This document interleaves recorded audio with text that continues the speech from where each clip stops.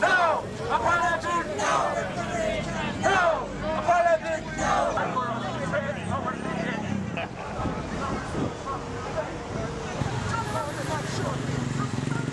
60 years of independence. We have not forgotten, and we demand an apology and reparations.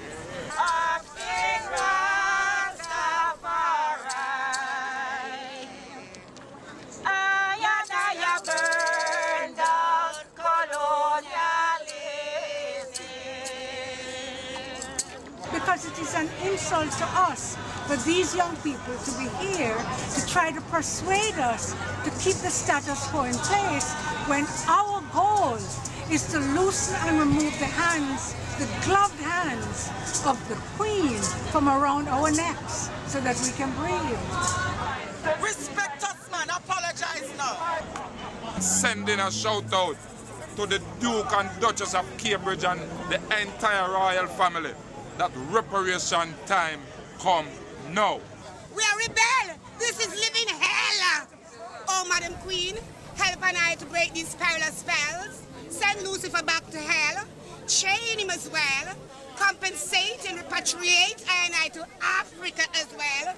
And all will be well. Oh, Madam Queen. Oh, Madam Queen.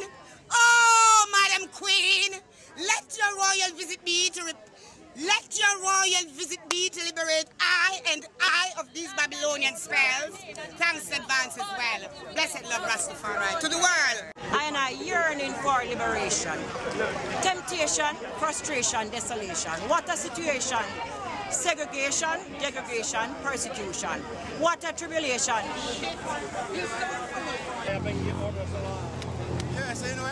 We began our independence economically weak after having been pillaged by the monarchy, who today live on the benefits of that wealth.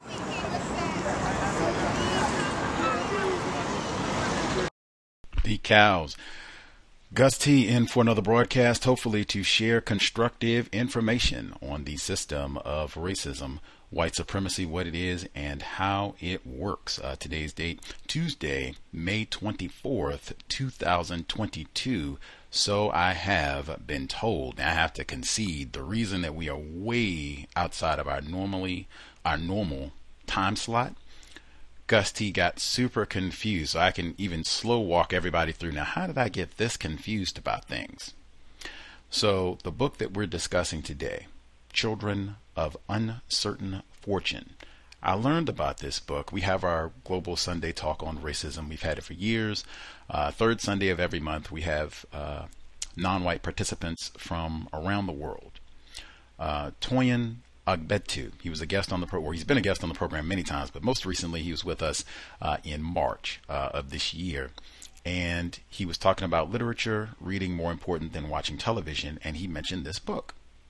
It's like, how interesting. So I went, check it out, and the book is talking about racism, white supremacy in Jamaica during what they would call the colonial period, right? 1700s, 1800s in Jamaica and Britain. So, right, it's two different components, right? So I'm thinking, oh, okay, this author must be in the UK. Okay, so I write him thinking he's in the UK and all that, and I'm pitching times for the program, like, oh, okay, we have people on the program from the UK, blah, blah, blah, all this. So for whatever reason, it takes me a while. Like, I've been reading the book and then the book, like I said, the subject matter, it's got all this stuff. So you think, oh, okay, yes, UK. So then I'm like, wait a minute, is he in the UK? I go back and look where I emailed. It doesn't have the UK suffix on it, abbreviation at the end, right? I go back and look like, wait a minute.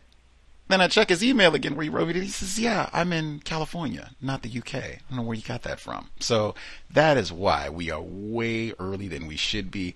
I got bad. He didn't even say, I don't even think Toyin said that the author's from the UK. I think I just came up with that on my own, and it just morphed way out of control. Verify the location of the author first. Anywho, thankfully that did not detract from anything, and our guest was so cool. I told him the time for the program, London time, and he just did the calculation, was ready to roll, didn't even cause a disturbance. So bravo all the way around, and the book does have a lot of very fascinating information, and I felt like, oh, this is totally irrelevant. We've been so consumed with Buffalo and the massacre and deliberate white terrorism, and thinking, this is not even relevant.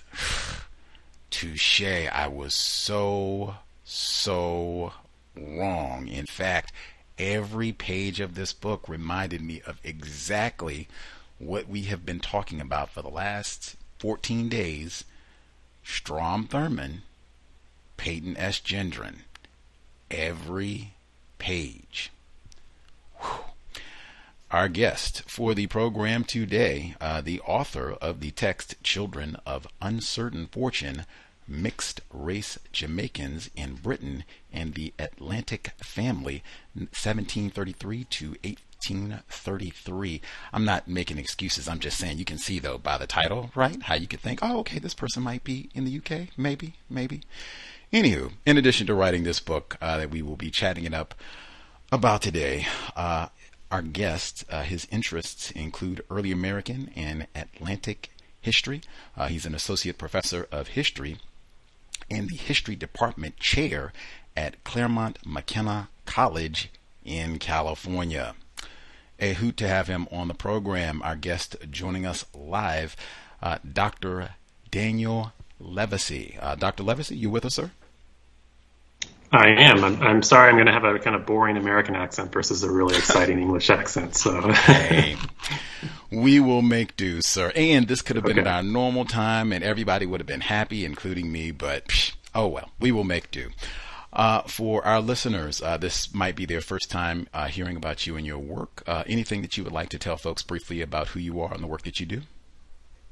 No, but thanks for that introduction, and thanks for inviting me. And I'm excited to talk about this and kind of discuss not only the aspects of the past that are interesting, but maybe how it connects with the present, and certainly what's happened in Buffalo and just so what we've been seeing for years and years. I think I'm glad to hear that you saw some connections there. But I'm a scholar of race and slavery in what we call the Atlantic world. So kind of looking at the way that sort of the transatlantic slave trade transformed the Americas and also transformed Europe and really the globe. And so I have these little areas of examination within that, but I'm really interested in the ways that race and slavery formed our modern world. So excited to talk about the book with you today.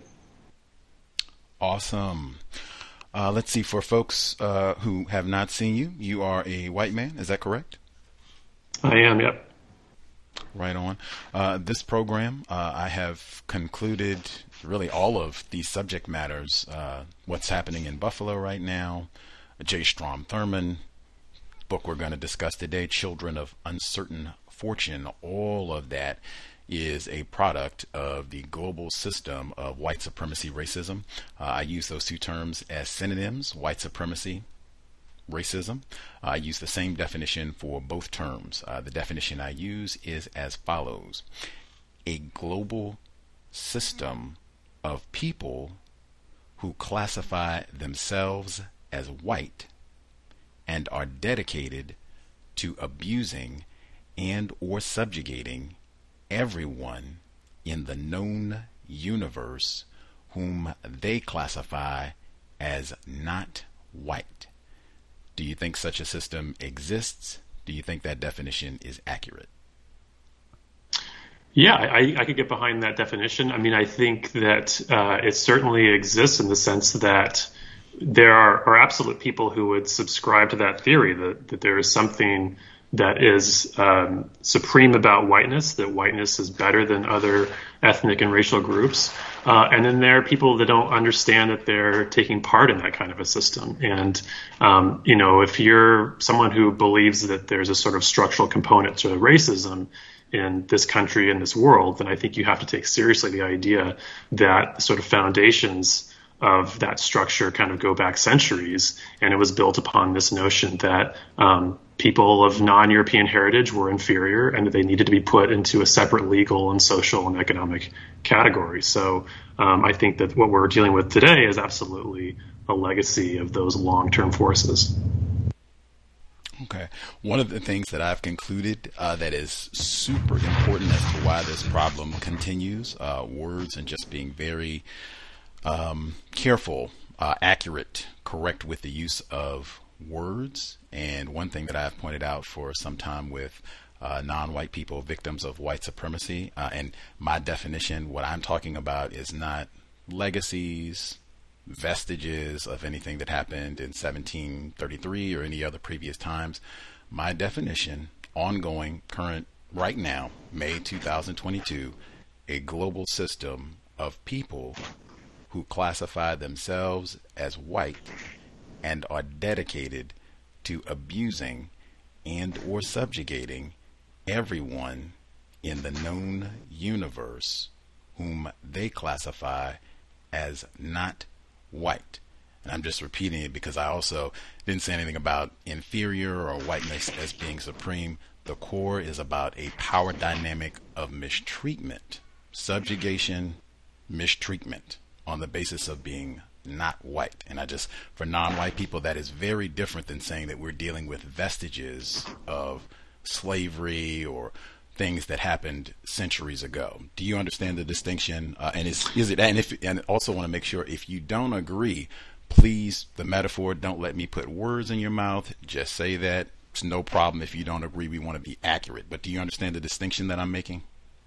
No, yeah, maybe I wasn't clear in my response. I absolutely think that that still is going on, without question. I guess I was trying to say that as a historian, I think about origins, and so to me, the idea of legacies kind of connect back to the past. But do I believe that white supremacy still exists? Absolutely. Does it still have huge impacts on people of color? Absolutely. So it's not just about a kind of legacy, but it's about an ongoing mission by some people to preserve whiteness as a sort of top of a social and economic pyramid. Right on. Also, want to does that intersect with what you're saying, or am I still misunderstanding your definition?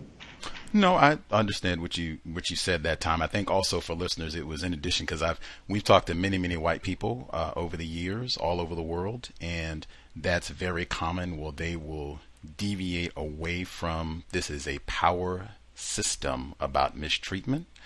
They will deviate to whiteness as superior and inferior, and then of course the golden oldie that white people, and you didn't even say that, you said that you have some people don't understand that they're taking part in that system. That's another one, because I didn't really say anything about being competent or consciously aware of all of that, but that's another one that's a classic go-to for many white people. We'll probably get to that as we proceed. Before we get into the book specifically, and I do want to make sure before we even get to anything else, you as a white man, do you think it is logical for anyone designated as non-white in the known universe to be suspicious of any person who is classified as white, even yourself, as long as that system of white supremacy exists? That's a good question. I mean, it's tough for me to speak to that, not being a person of color, but I can understand it. I can certainly understand people that would have that suspicion, and I don't think it's unfounded. Do you think it's logical, reasonable for non-white people to be suspicious of anyone classified as white, even you? Yeah, I think that there's a logic to why someone might be. I think there's a logic as to why you might not necessarily always think that, but yeah, I don't think that I don't think it's illogical to go to that position. Double negative, just pointing that out for listeners, don't they? Oh, and he laughed too. See there? Words are so important. I just point that out because they say that in like first grade, like avoid double negatives. It's logical. That is much stronger and direct, and I don't think it's illogical. That's another one. Double negative, even in written texts where you have editors, those double negatives persist. Like, man, you had people look at this and they didn't even correct it. Anywho, well, do you see my point? I mean, I guess I'm wondering if what you see is the problem of saying it's not illogical to think that versus just saying it is logical. I mean, I think that there's a difference, right? It's a double negative. I mean, grammatically, that is discouraged, yes? I suppose so, but I mean, I guess what I'm saying is that within what the definition of that would be, does it not? Do you see a problem with that idea? I don't want to bog down in that one. Generally we do try to observe grammar or have a point for breaking the rules of grammar. And those double negatives, that's just one I've pointed out for years. And there are way more important things to discuss in your text. So we'll move. That's just one for listeners to think about. Thank you for indulging me, Dr. Livesay. Sure. The Buffalo Massacre, I think how to make sure I get your commentary. It would have been way cooler if you actually were in the UK, but even being in California, actually, I guess the way I'll ask this, in all of the reporting, you certainly can give your thoughts, but in all of the reporting, and now it's been over a week since this massacre and 10 black people being murdered, are you familiar with Joseph G. Christopher? Have you heard that name mentioned at all over the past week or so? No, I haven't noticed. You can tell me more about him. Wow, amazing. It still continues to be unanimous. We haven't spoken with anyone, white or non-white, who's familiar. The way, in my view, and I have a history degree as well. I don't have a doctorate, but I do have a history degree, if that means anything.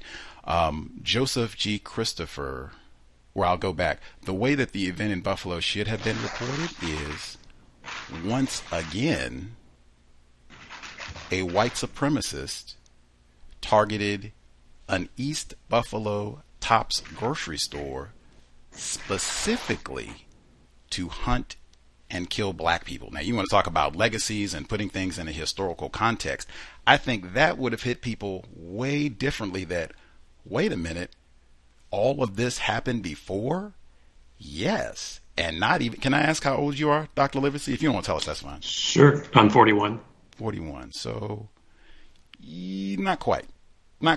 Or you'd have been too young for it to matter. So yeah, basically, not before your time, but wow. I mean, the book that we're reading in our book club is Absolute Madness. And there's a portion of the text that, I can't even go through and read the whole thing right now, but there's a portion of the text that just at the very beginning, I can't give a page. I'll give you, this is on page 1 of the book. And that even for listeners to think about that. This is, you don't have to go through and read 50 chapters, anything like that. Right at the very beginning, Absolute Madness. Let's see. Bang. Okay. She writes, the light came from the tall overhead lamps in the parking lot of the Tops grocery store directly across the street from her house. Brighter and casting a wider beam than the aging street lights that lined the block. The movement came from a single person, a slight figure who suddenly darted through an opening in the fence that separated the parking lot from her street.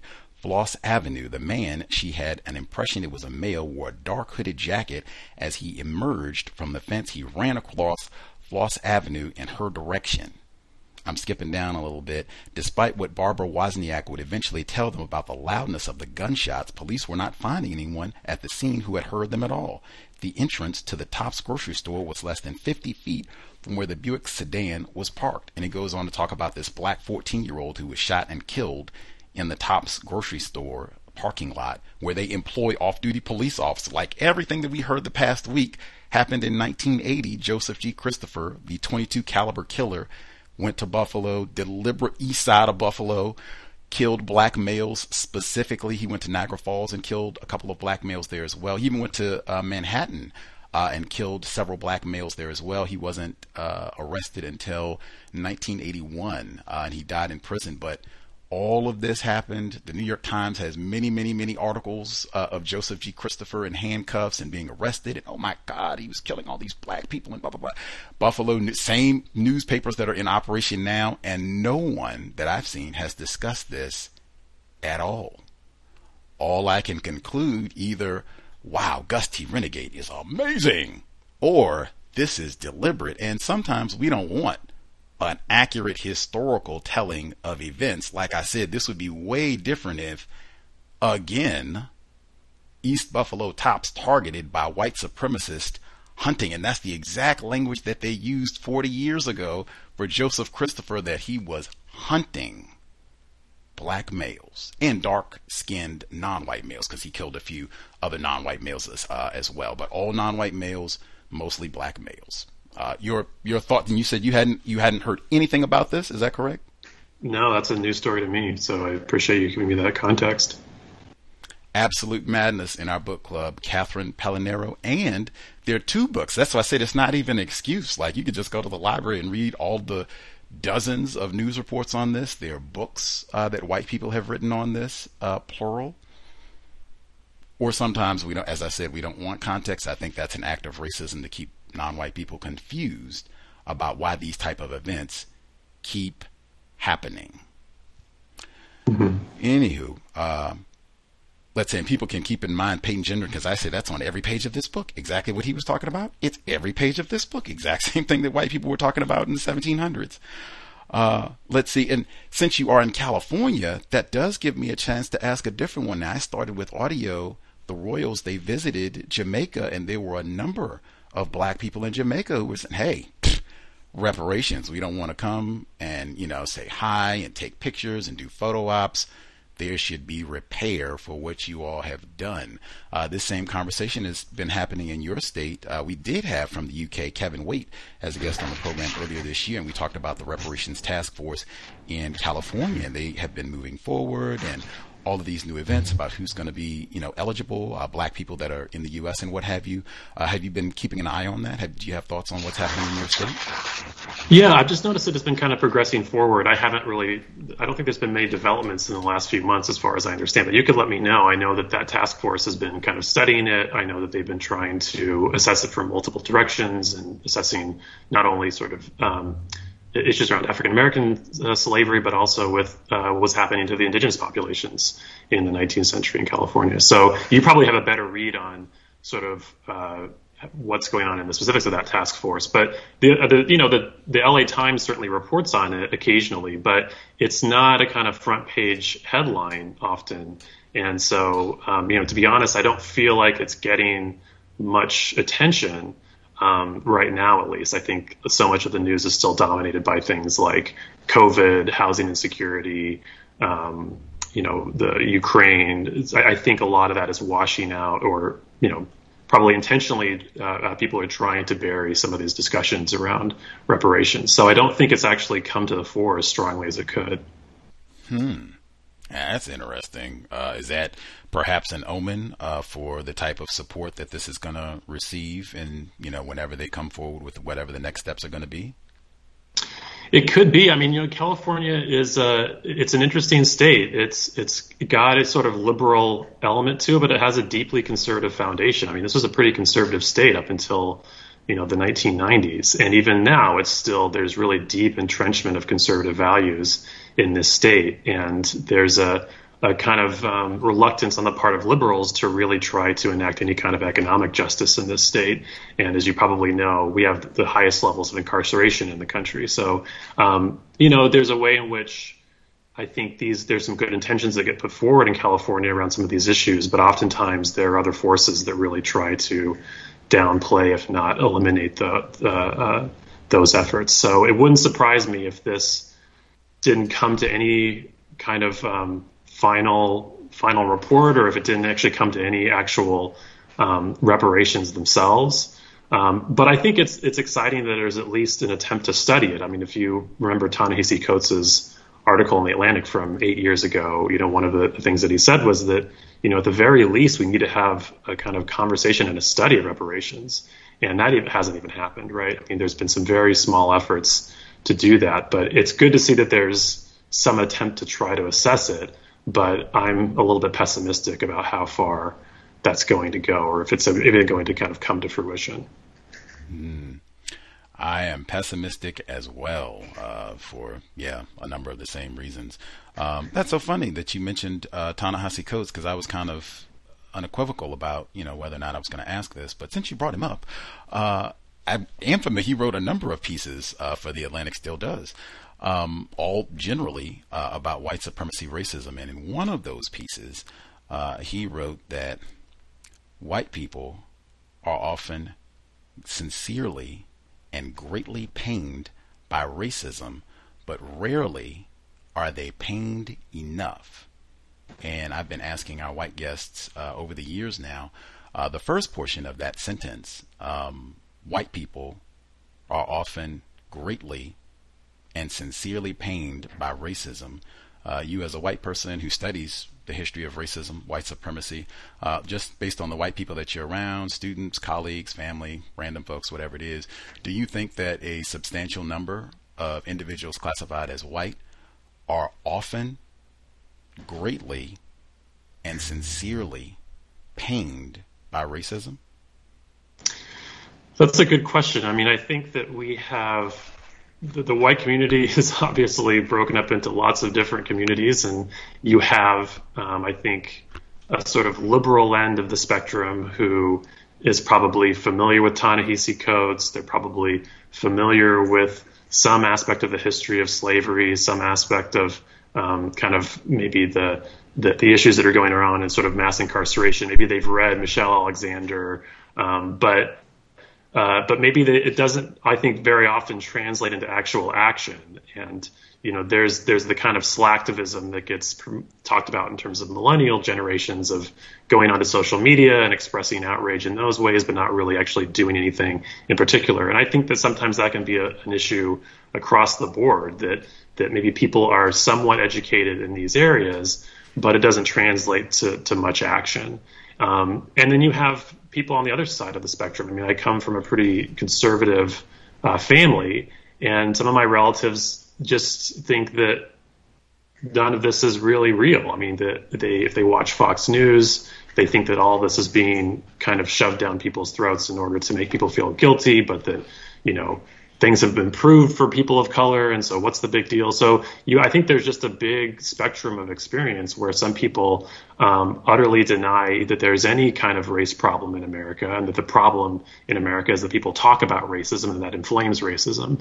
And then you get some people who are perhaps much more educated and have a pretty refined sense about some of the historical and present day issues around white supremacy, around inequality. But that may not necessarily translate to them either trying to do anything or knowing necessarily what to do as a response to it. And of course, you have people that are activists, and they do take part, and they do try to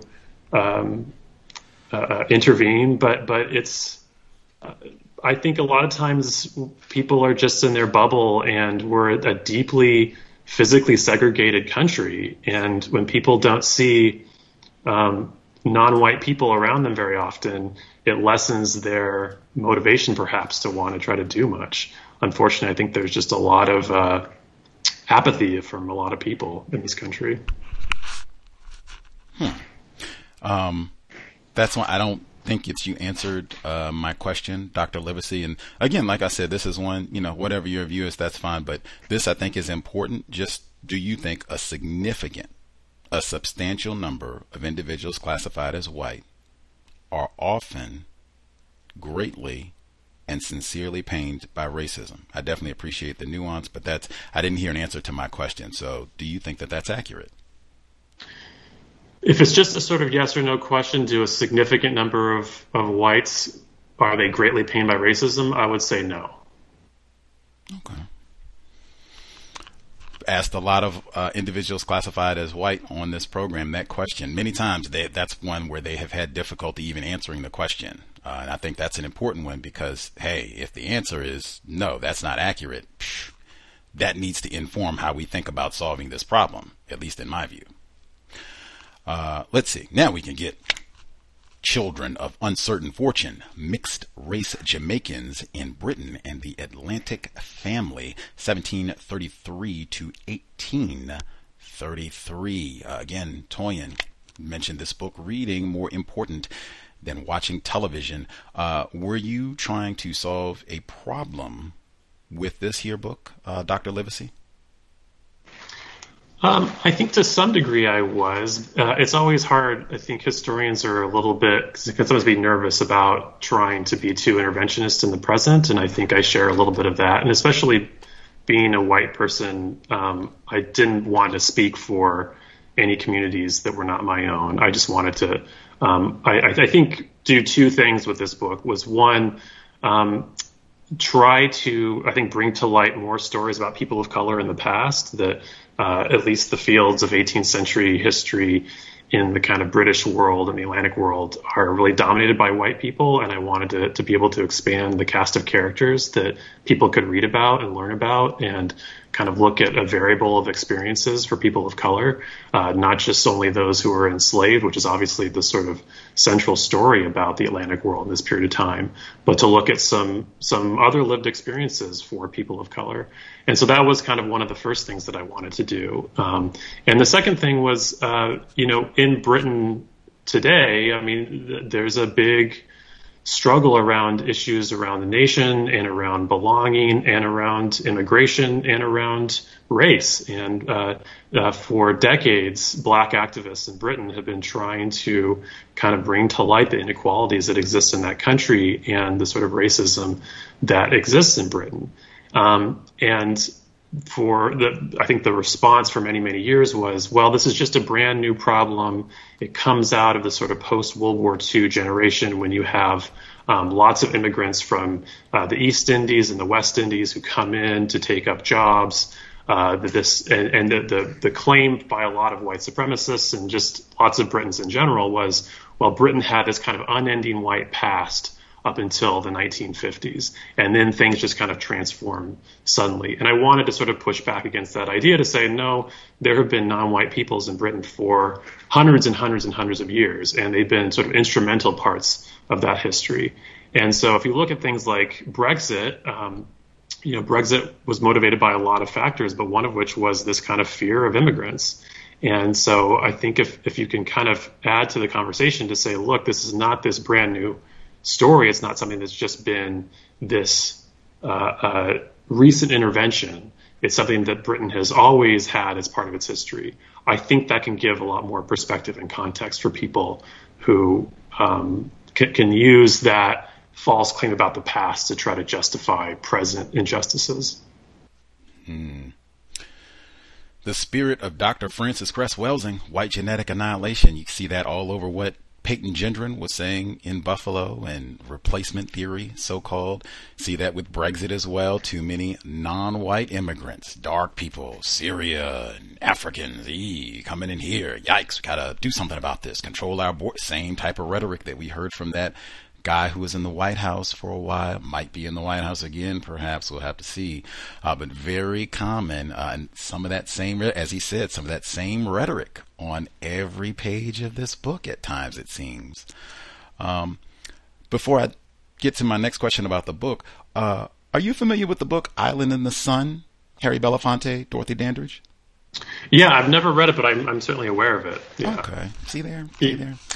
I watched that way back, and then he mentioned Bell, which unfortunately I had seen, and he was talking about how some of these figures get all this attention, and then there are lots, other stories and things like that, and then even some of the themes that are in Island in the Sun, a touch of the tar brush. Have to get to that later on. Anyway, it's right in the title, Mixed Race Jamaicans in Britain and the Atlantic Family, and I mean really the title of the book, Children of Uncertain Fortune. That kind of tells you all you need to know. And again, we were just reading Essie Mae Washington Williams' Dear Senator. Now, you want to talk about children of uncertain fortune. There you go. Same story, just U.S. side of it. In the book, you talk about the non-consensual power dynamic that is inherent in these sexual pairings between mostly white men and non-white females, black females. This is rape, yes, generally speaking. That's what we be calling this. Mm-hmm. And I think this is important. Essie Mae Washington Williams, now her mother, Carrie Butler, and it's the exact same thing because she worked in the house for J. Strom Thurmond, but she was a child. And you see the exact same power dynamic it would be even if they were the same age, but that power dynamic of an adult white person, adult white man with some teenage black child who's, like the double whammy, black child or black slave, that I think is so important, and that gets greatly minimized. Even we got a nonverbal response from Dr. Livesay when I asked about rape.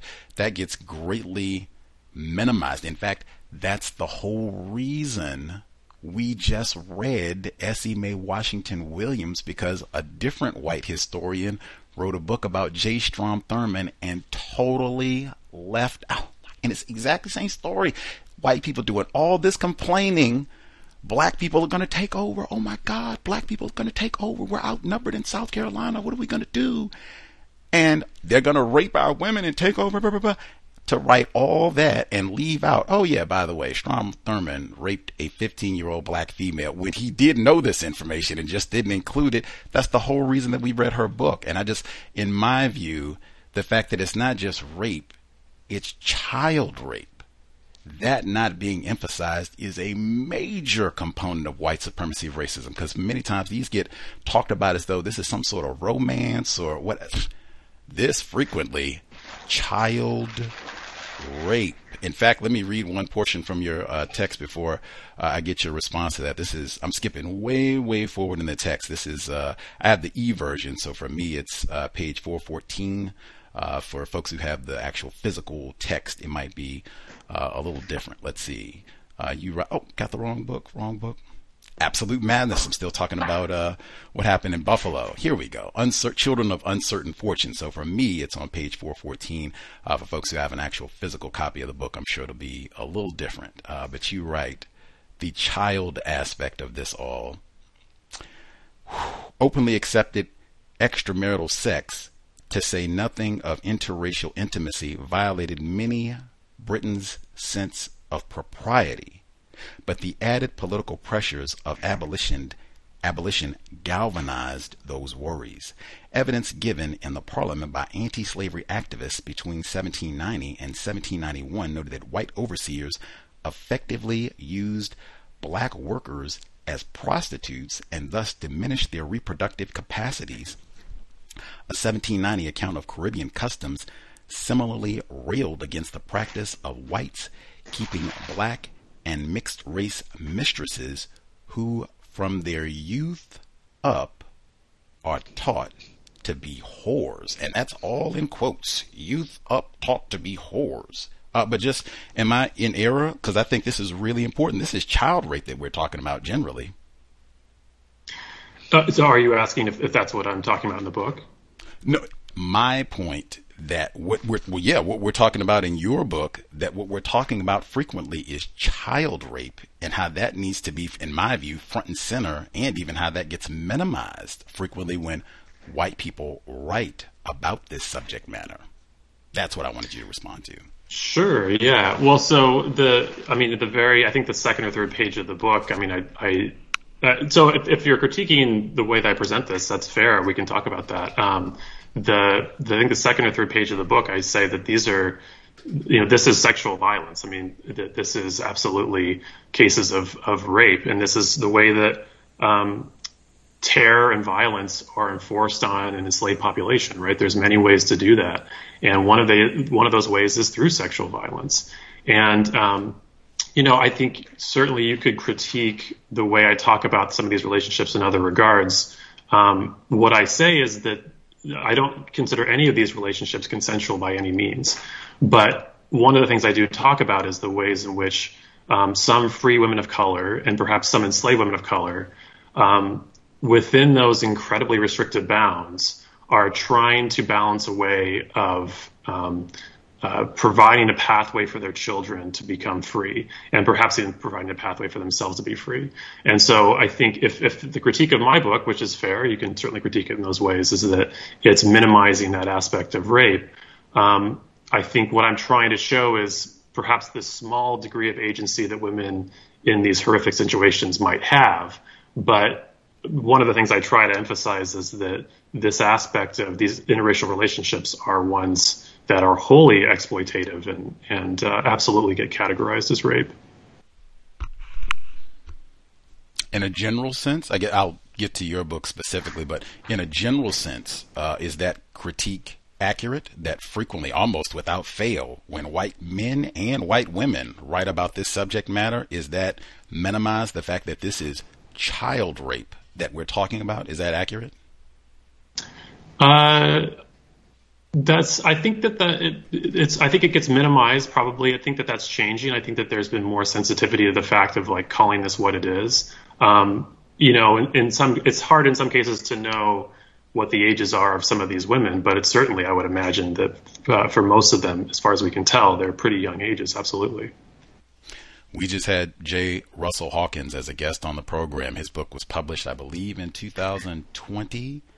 In fact, it might have even been 2021, but super recent. And as I said, he doesn't even mention that Strom Thurmond raped a 15-year-old, much less talk about it with, hey, this is child rape. I'd say it's almost without fail. With your book specifically, you do have non-consensual, power dynamic, violent, absolutely. I think there are times even where it's, child rape. Just saying that, I think we want to talk about making things plain. Child rape. I say that all the time. Jerry Sandusky, Thomas Jefferson. This is Strom Thurmond. This is child rape. We would talk about this way different if we're not slipping into this is a romance and mixed race. Child rapists.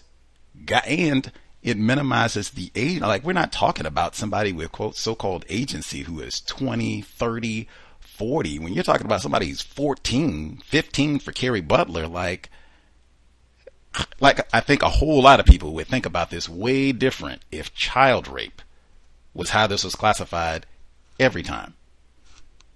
Sure, absolutely. And the other component that I love, man, oh man, did anyone present with you like, hey, Dr. Livesay, your book is what they call it, heteronormative. Black males certainly had to be sexually abused in all of this. Why did they get no treatment in this text? Sure. I mean, the black males, in terms of the aspects of rape that you're talking about, that wasn't really central to the story that I was telling, and so it doesn't come up. That's a history that's really hard to study, and it's one that historians have just started to probe, at least in terms of Jamaica. The sources are really few and far between, but absolutely there are cases of this happening. And so, with a book, you make certain choices. And for me, that story was one that perhaps could have given some context to it, but it doesn't really relate exactly to this idea of these kinds of families that I'm trying to talk about who are going off to Britain. I see. Okay. Are you familiar with the book, The Delectable Negro by Vincent Woodard? No, this is great. I'm getting some great book recommendations. I appreciate it. Tell me more. Happy to do so. I've been saying it's in my top 10. This book gets referenced so frequently, it might have to get bumped up to top 5, which is horrible. That means a reconfiguration. But why is this book in Gus T's top 10? Number one, let's give the full title, The Delectable Negro, Human Consumption and Homoeroticism in U.S. Slave Culture. Title alone is reason to be in top 10. Now, dig down into particulars. I get to bring this book up so many times. One of the main figures in your book, Olaudah Equiano, is one of the main figures in Delectable Negro. This is one where he talks about people will look at the same source and miss it, where it's right there. What does he say about Olaudah Equiano? Equiano first encounters white cannibalism through romantic love and companionship with a young white male shipmate. Richard Baker appears in Equiano's narrative and life as a type of young chivalric prince, working off the stereotype of the African race as effeminate compared to the more masculine, marital nature of the Anglophone European. Equiano reconfigures the codes of chivalry by casting himself as a type of male princess and Richard as the saving prince. The Negro was, after all, thought of as the lady of the races, a more effeminate species compared to the Anglo-Saxon. As a specimen of the effeminate species, Equiano fits perfectly into the arms and racial mythology of his white suitor. Richard Baker is an American slave master, a young lad with an excellent education and a most amiable temper. It seems in Equiano's eyes unimportant that Baker owns slaves back in the United States. Although this dear youth had many slaves of his own, yet he and I have gone through many sufferings together on shipboard. Young Richard bonds quickly with Equiano in what the author refers to as a friendship Within the plantation culture from which Rich comes, friendships between young white and black males were always framed by the master-slave dynamic. I'm just skipping to give a little bit more flavor of what he says about Equiano. Different portion of the text. He writes,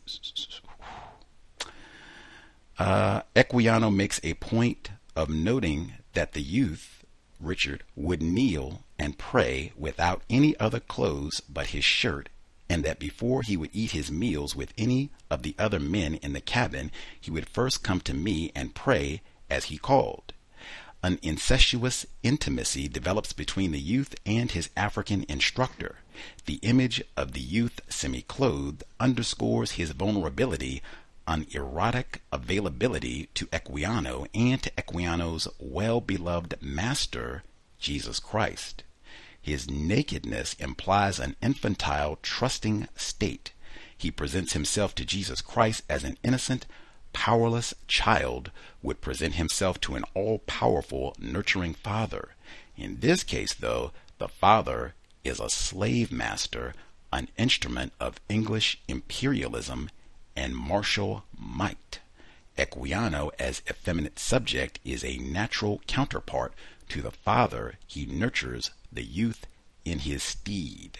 This undercurrent of violence and captivity in the context of Christian conversion is poignantly conveyed in an interchange between Equiano and the youth. I'll stop there, but he goes on quite a bit. This is one of the main subjects in the book, among many others. What do you make of what I just said? Nonsense or something to it? No, it's interesting. I'd never thought about Equiano in those ways. I think that there's lots of ways that the kind of study of queerness and homosexuality and even that sort of notion of homosociability is a really important one. It's one that's really being developed quite substantially and I think successfully in slave studies. And there's absolutely an element of the same kind of sexual violence against enslaved individuals. And that idea of sort of effeminacy is an interesting one when applied to people of African descent who are male.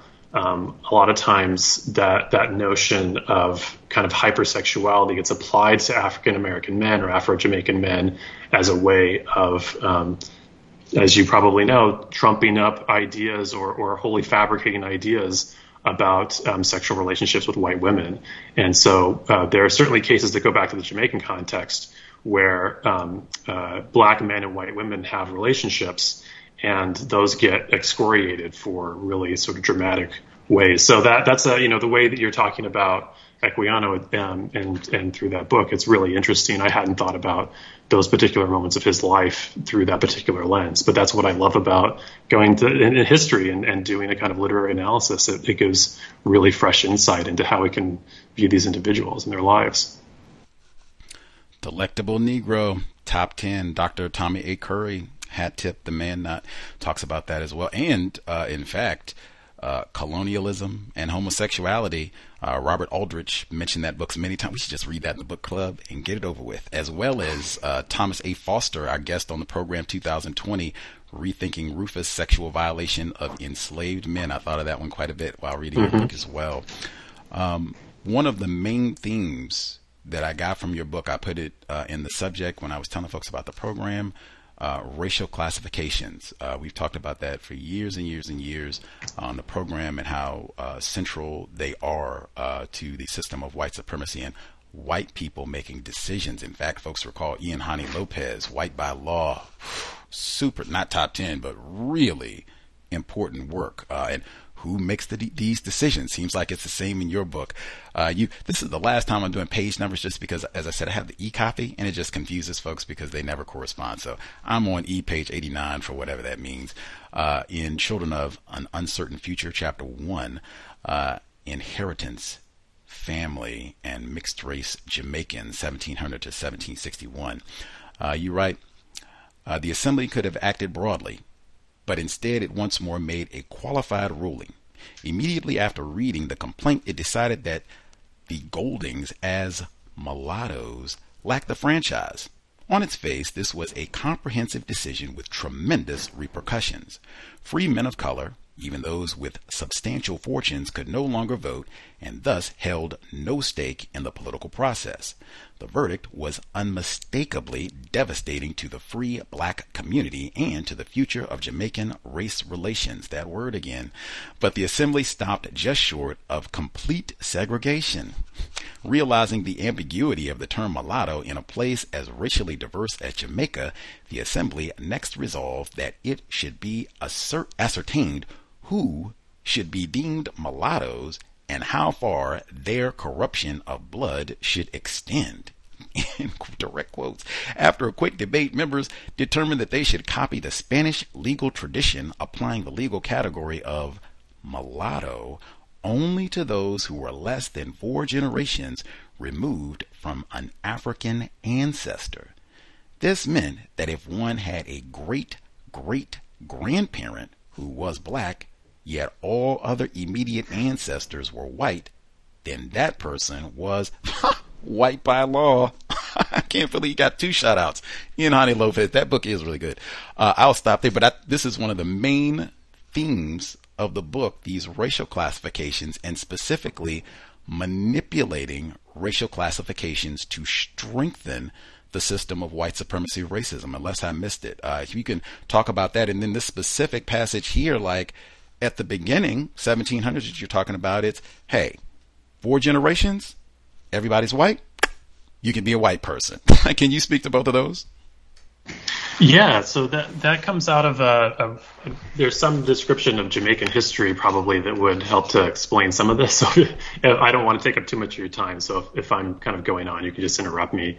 But Jamaica is this really absolutely horrific place in the colonial period where it is this incredibly profitable place for the British Empire and for slave owners because they're farming sugar, and sugar is this dominant, extraordinarily profitable crop in the 17th and the 18th centuries.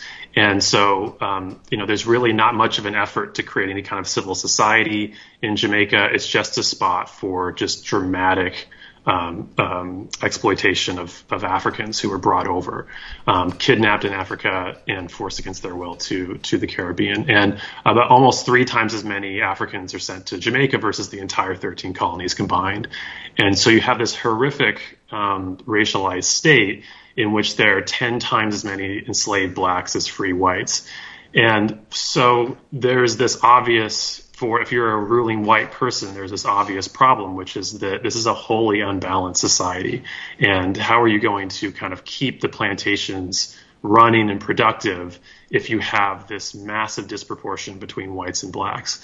And so what I talk about in this first chapter is that there's this attempt at trying to figure out, like, how can we create a white society? And this gets to the very question I think you were leading with at the beginning of our conversation, which is sort of the fiction of what whiteness means. And in this case, you can see that they're trying to just figure out, like, what does whiteness mean? Because they're trying to use whiteness not as some determination about actual ancestry and composition and phenotype and how you look, but really just how can we keep white people at the top of this society? Like, what can we do to entrench whiteness, however we define that, as being the kind of place that is in power versus the disempowerment of blackness. And so what they decide is that they are not going to have a kind of one-drop rule of racial designation, that they are going to tolerate this very small portion of society who does have African ancestry, but otherwise has a pretty elite background, that they are going to include them in this notion of whiteness. And so that's where we get to this 1733 moment that you're talking about, that you highlighted in that quote, which is that there's this very elite man named John Golding, who's a mixed race man, and he tries to vote, and his neighbors basically just want to disempower him for whatever reason, and most likely because of his African ancestry. It could have also been because of conflicts between them or what have you. And so the legislature, which is entirely ruling whites, decides that they're not going to allow people of African heritage to have the ability to vote. But they also realize that this is going to perhaps be a problem for this sort of small but important group of mixed race people who are look virtually white in their minds and who have a lot of money and a lot of power, but more importantly, are allied with ruling whites in the subjugation of enslaved Africans. And so they sort of cut the Gordian knot in a way by saying, okay, if you are this much percentage African, you have no rights in our society. But if you are a smaller amount percentage African, and as long as you kind of go along with how we are ruling our society, then we will enable you to be part of that ruling structure. And so it just calls into or puts into relief the kind of fabrication of what this notion of whiteness is and what the role of whiteness is. And the role of whiteness is to perpetuate slavery and to perpetuate abuse. White supremacy, racism, super important. And that history was super important. That was not rambling. I thought that was very important details. I do have to say, though, because you did use the term race relations in the text, and I say that, like, that word should never be used anytime anyone classified as white uses the term race relations. In my view, that is an act of white supremacy racism. And I've said this. We read James Lowen's Sundown Towns. I mean, he uses the word race relations almost 100 times in that book, which is kind of lengthy, with a lot of constructive information. But I mean, he's talking about billboards that have "leave nigger" and lots of other colorful phrases that are similar with the same sentiment. That is race. That is terrorism. That's Buffalo. And purges of the sort. I mean, same thing. You're talking about slavery where they're whipping pregnant females and raping children. And that is not race relations. That is terrorism, torture. That term race relations should never, ever be used if what we're talking about is a power dynamic. I've said that for years. Say that every time I see it. I had to read it and to not say something about it, not having integrity for the program. I do think the information Dr. Livesay shared important in terms of what does it mean to be white. This is not biological. We can make this up as we go, change it as we go. That's the same thing Ian Hani Lopez said in his book, White by Law. And, hey, we've got these Black Get Back. We've got these non-white people. Phenotypically, they look pretty close to white. Like they've got some money and what have you, a little bit more than the, super dark slave people. What do we do to them? Beautiful section of detail right here. This is just, I'm not doing the pages again. Same chapter. You write, for the next 70 years, more than 650 Jamaicans of color would ask for privileged rights. This system of privilege petitioning corrected for the major problem in the generational removal exemption, class distinction.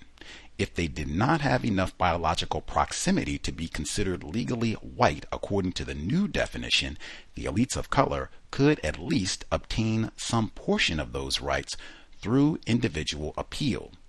The privilege bills also encouraged wealthy individuals of color to stay allied with white society, as it had done in redefining the legal term mulatto.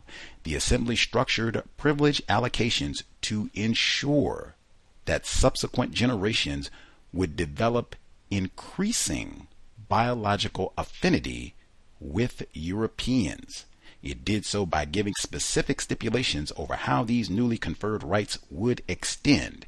Not only did the petitioner gain added rights, but his or her offspring would receive the same rights as well, provided that the children's other parent was white.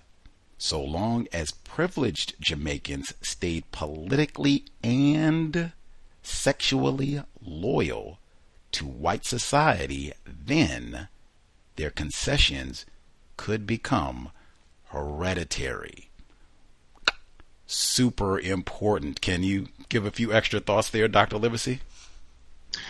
Yeah, those petitions probably, just to give some context on what those are, they come out of this earlier thing we were mentioning, this moment in which the Jamaican rulers are trying to define what whiteness is and redefine it.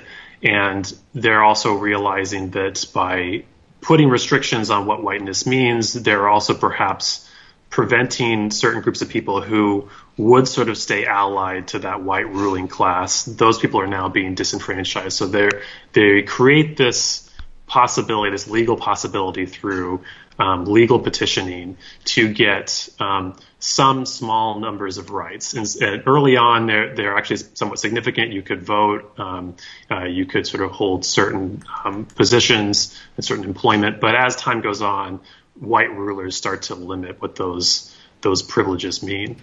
But yeah, the whole idea behind that was that the white rulers in Jamaica were just utterly terrified of enslaved revolution, and they had every right to be, because the Caribbean is just a cauldron of enslaved resistance, because most islands are like Jamaica. There's a massive disproportion between enslaved blacks and free whites. So the country Saint-Domingue, the colony Saint-Domingue that becomes the country Haiti, the disproportion is even higher. It's about 14-1. And you have a major enslaved uprising every sort of year and a half in the Caribbean, because it's a wholly unbalanced society. It's a deeply brutal society. And it's just a supremely racist society. And so there's regular resistance by enslaved people in the Caribbean. And so for white rulers wanting to try to preserve their fortunes and trying to preserve this plantocracy that they've created, it's really central to them that they have some kind of foundation of a civil society. And because of that, they're basically trying to push elite people of color, as I mentioned and as you read, to stay both kind of politically allied with this kind of white supremacist culture, but also to stay sexually allied with it, which is to kind of create a white population out of a quote unquote mixed race population. So it sort of gets to this whole idea of just preserving power, even if from their perspective, they're having to open up the doors to what whiteness means a little more than, say, people in what becomes the United States. So it's realizing that the Caribbean has a different kind of social dynamic, and because of that, redefining what whiteness means in order to preserve that kind of white ruling class. That becomes really specific in. I'll just save that for Tacky's Revolt. That's super important point right there. Again, our guest, the chair of the history department at Claremont McKenna College in California, not the UK, Dr. Daniel Livesay. You did say we could do a little pushback on some of the ways that you describe some of these sexual arrangements, tragic arrangements in the text. This is still in chapter 1. This book is kind of chunky, but it does have a lot of information in it. I guess if we have folks who, we have so many listeners, folks in the UK and other places who do have connections to the Caribbean and or just trying to understand white supremacy, racism globally, this would be a good book to add to your collection. Absolutely, if you have, connections to the Caribbean in your so-called family. Still in chapter 1, you write, moreover, white men on the island continue to engage sexually with women of color, undeterred by changing attitudes towards matrimony and family. Most of these encounters were part of the violence of slavery. They were crucial to the method of control in that system. Thomas Thistlewood, who arrived on the island in 1750, preyed on enslaved women throughout his life with little consideration of their own wishes. His attacks reminded women and men, both on his plantation and off of it, of the enormous power he wielded, not race relations. Yet some interracial relationships, including at least one of Thistlewood's, operated as a quasi-normative marriages. Enslaved and free women of color could leverage a romantic attachment to obtain favors. In many cases, these could be minor tokens. In other ways, they could lead to emancipation for themselves and their children. These unions retained the unequal power balance inherent in such a racially exploitative society, but they nevertheless occasionally offered greater agency to female partners and a modicum of mutual family obligation. If the mothers of mixed race individuals could bring white partners more closely in line with recognized forms of kinship, then they had a greater chance of advancing their children in Jamaican society. Now that's one where I would offer, some pushback, like just the tackiness, like in a lot of different spots. I mean, it's the tackiness of the system, but this is one where it's child rape. Or I'll even put it this way. Let's see if I'm being too critical, if I'm not being logical here, where you say enslaved and free. Now that even says a lot right there. Now, enslaved and free women of color could leverage a romantic attachment to obtain favors. Let me ask it this way. Could a quote unquote free woman of color decline any sort of sexual advance from a white man, white woman, white child in Jamaica without repercussion? No, yeah, I think that's absolutely a case where they don't really have those options. That's why it's child rape, and that's where I say, well, we veer off into, because we got it. That's why I read the whole section, right? I didn't try and just cherry pick. Let me give them the whole part where you do include inherently the violence, racially exploitated, but that's where I mean where interracial relationships, I can't even say no.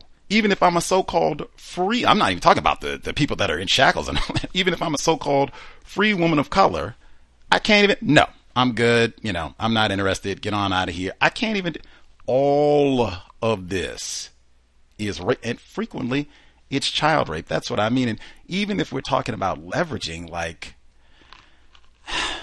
I'm going to take you, what did you say? Leveraging for minor tokens? How much agency is that?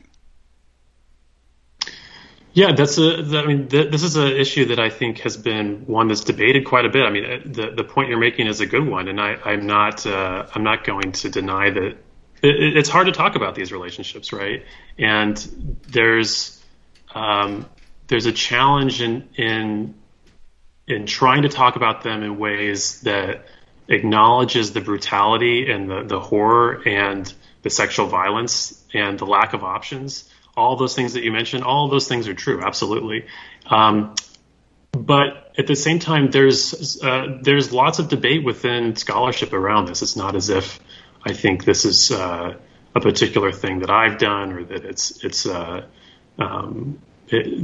there's full agreement about this. But how do you try to tell the story of an enslaved woman or a free woman of color that allows her to live in this world where she not necessarily is making choices that are fully available to her, but she's trying to navigate that system. And it's a challenge. And of course, yeah, I am not going to discount that I wrote this in a perfect way, or that I was able to kind of convey those relationships properly. But when you read the sort of letters from these women, when they have the opportunities to write letters, is that you see that they're trying to navigate these relationships in some ways. And so I think that fundamentally what you're hitting on is just the ultimate challenge about writing about slavery and writing about any kind of attempt of enslaved people or free people of color having kind of an impact in their own life. So I take your point. I'm not going to push back too hard against it. I think that what you're saying is true. But I also think that once you kind of acknowledge that, I think there is something interesting in trying to consider how people of color are trying to structure their lives within this really deeply brutal system. Context of white supremacy. Again, child rape. I think that alone, just calling things what they are, child rape, I think that would greatly help us in trying to process and do the mathematics of how much agency does one have. If you're going to be raped, make the best out of it. Make the best out of any children that come from this child rape. But I think that would great, as opposed to, because they make tacky books. We've had non-white authors come on, they write whole tacky books, plantation romance and all the, oh my God, Strom. That's what they said about Strom Thurmond and Carrie Butler. 15, 23.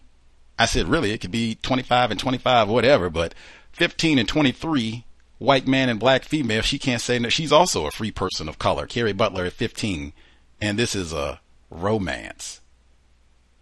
It does not. Well, I would not describe these as romances, and I don't think I did describe them as romances. They're described in the literature as romances. Those aren't ones that I wouldn't apply that label. You did say romantic attachment. That's, now really. Anywho, and even more to the point, I can just skip ahead to the next page. I love it when I don't have to say anything. I just read the book to make my point. Skipping ahead, you write, make sure I give in 1748, the assembly allowed children, both male and female, of 8 years of age and upwards to save deficiency. This indicated a greater interest in established families settling in Jamaica rather than simply adult males. Less than a decade later, the Marriage Act's effects became apparent. Jamaica's 1757 deficiency bill included an allowance that every man's wife and each of his children born in wedlock shall be allowed to save a deficiency, considering that almost no white men married women of color. Despite its legality, the Assembly did not direct this clause toward interracial couples. Instead, it mimicked the wider Atlantic interest in promoting proper marriage and cohabitation, and in reducing births out of wedlock. White, legitimate, that's like synonyms, white, legitimate families still stood at the pinnacle of Jamaica's most desired settlers. That's what I mean about the inherent tackiness. This is not a romantic attachment. If white people aren't marrying, if you non-white be like, this is just, me having my fun and woohoo, taking advantage, exploiting sexually non-white people. This is not, let's get married and do this, unless I'm miscalculating. Can you give any historical context around the deficiencies, just to make sure that listeners catch that as well? Sure. The deficiency laws are ones that basically kind of give tax exemptions to people who have children, sort of white legitimate children in the island. So it's basically trying to increase the amount of white reproduction to increase the size of the white population. So it's basically kind of tax incentives to try to increase the white populace. So that's the background to deficiency laws. The one thing you kind of mentioned was, I can't remember the way that you framed it, but the relationships were sometimes very long term, and that doesn't negate anything that you're saying about the sort of inequality. But I would say that in some cases, these were not just sort of like a quick relationship. They could be in some cases decades long. And again, it doesn't deny the abuse within that, but that's just one kind of final thing to add on to that, is that these could sometimes be long-term relationships. Some people do have a favorite whore. That was the term used in the book. A favorite side piece. That Carrie Butler and Strom Thurmond from 15, they were together for a long time. Thomas Jefferson, Sally Hemings, they were together for a long time. Rape, white supremacy, racism, every day, whether it was 10 years, 5 months. God, I think that is important for the nuance, but that does not change the power dynamic. And again, nothing has changed. I can't say no at any point. Hey, this is rape. I'm not feeling this anymore. You're still owning slaves, and it's a part of all this slaveocracy down here in Jamaica. Like, I don't want to be a part of, like, that's not, Tacky's revolt. So important. That's why I said about this is so important. And even for listeners, you see some of this now. Concern about white population and incentivizing white births. Don't you all see some of this now for listeners? Yes, maybe. You can let Gus know if I'm talking crazy too. Tacky's revolt. I said I wasn't doing page numbers. Super important aspect of Jamaican history. I don't know a whole lot about Jamaican history. I'm ignorant, still learning. So all this was news to me. But this had a huge impact on racial classifications and how we're going to run the operations in this part of the world. You write, let me see. this, not doing the page numbers. Immediate reactions to the revolt, however, did not bode well for racial toleration. Numerous theories prevailed about the origins of the upheaval. One rumor attributed the start of the conflict to a personal slight. Oh, we talked about this before. He mentioned this already. The rebellion in Jamaica of 1760 had its rise from a white servant or overseer having taken the wife of one of this Coromantee people to his bed. In this retelling, an interracial sexual encounter sparked the revolutionary fire. The prominent Jamaican historian Edward Long, in his 1774 assessment, shared this suspicion. Having lived on the island during the conflagration, he reported that soon after destroying the first plantations, the insurgents ravished a mulatto woman who had been an overseer's kept mistress. Such accounts, beyond any potential veracity, indicate that white Jamaicans might have attributed Tacky's revolt at least partly to interracial unions. This version of events helped ignore the inherent violence of the slave system and the most fundamental and obvious motivations for an insurrection. I'll stop there.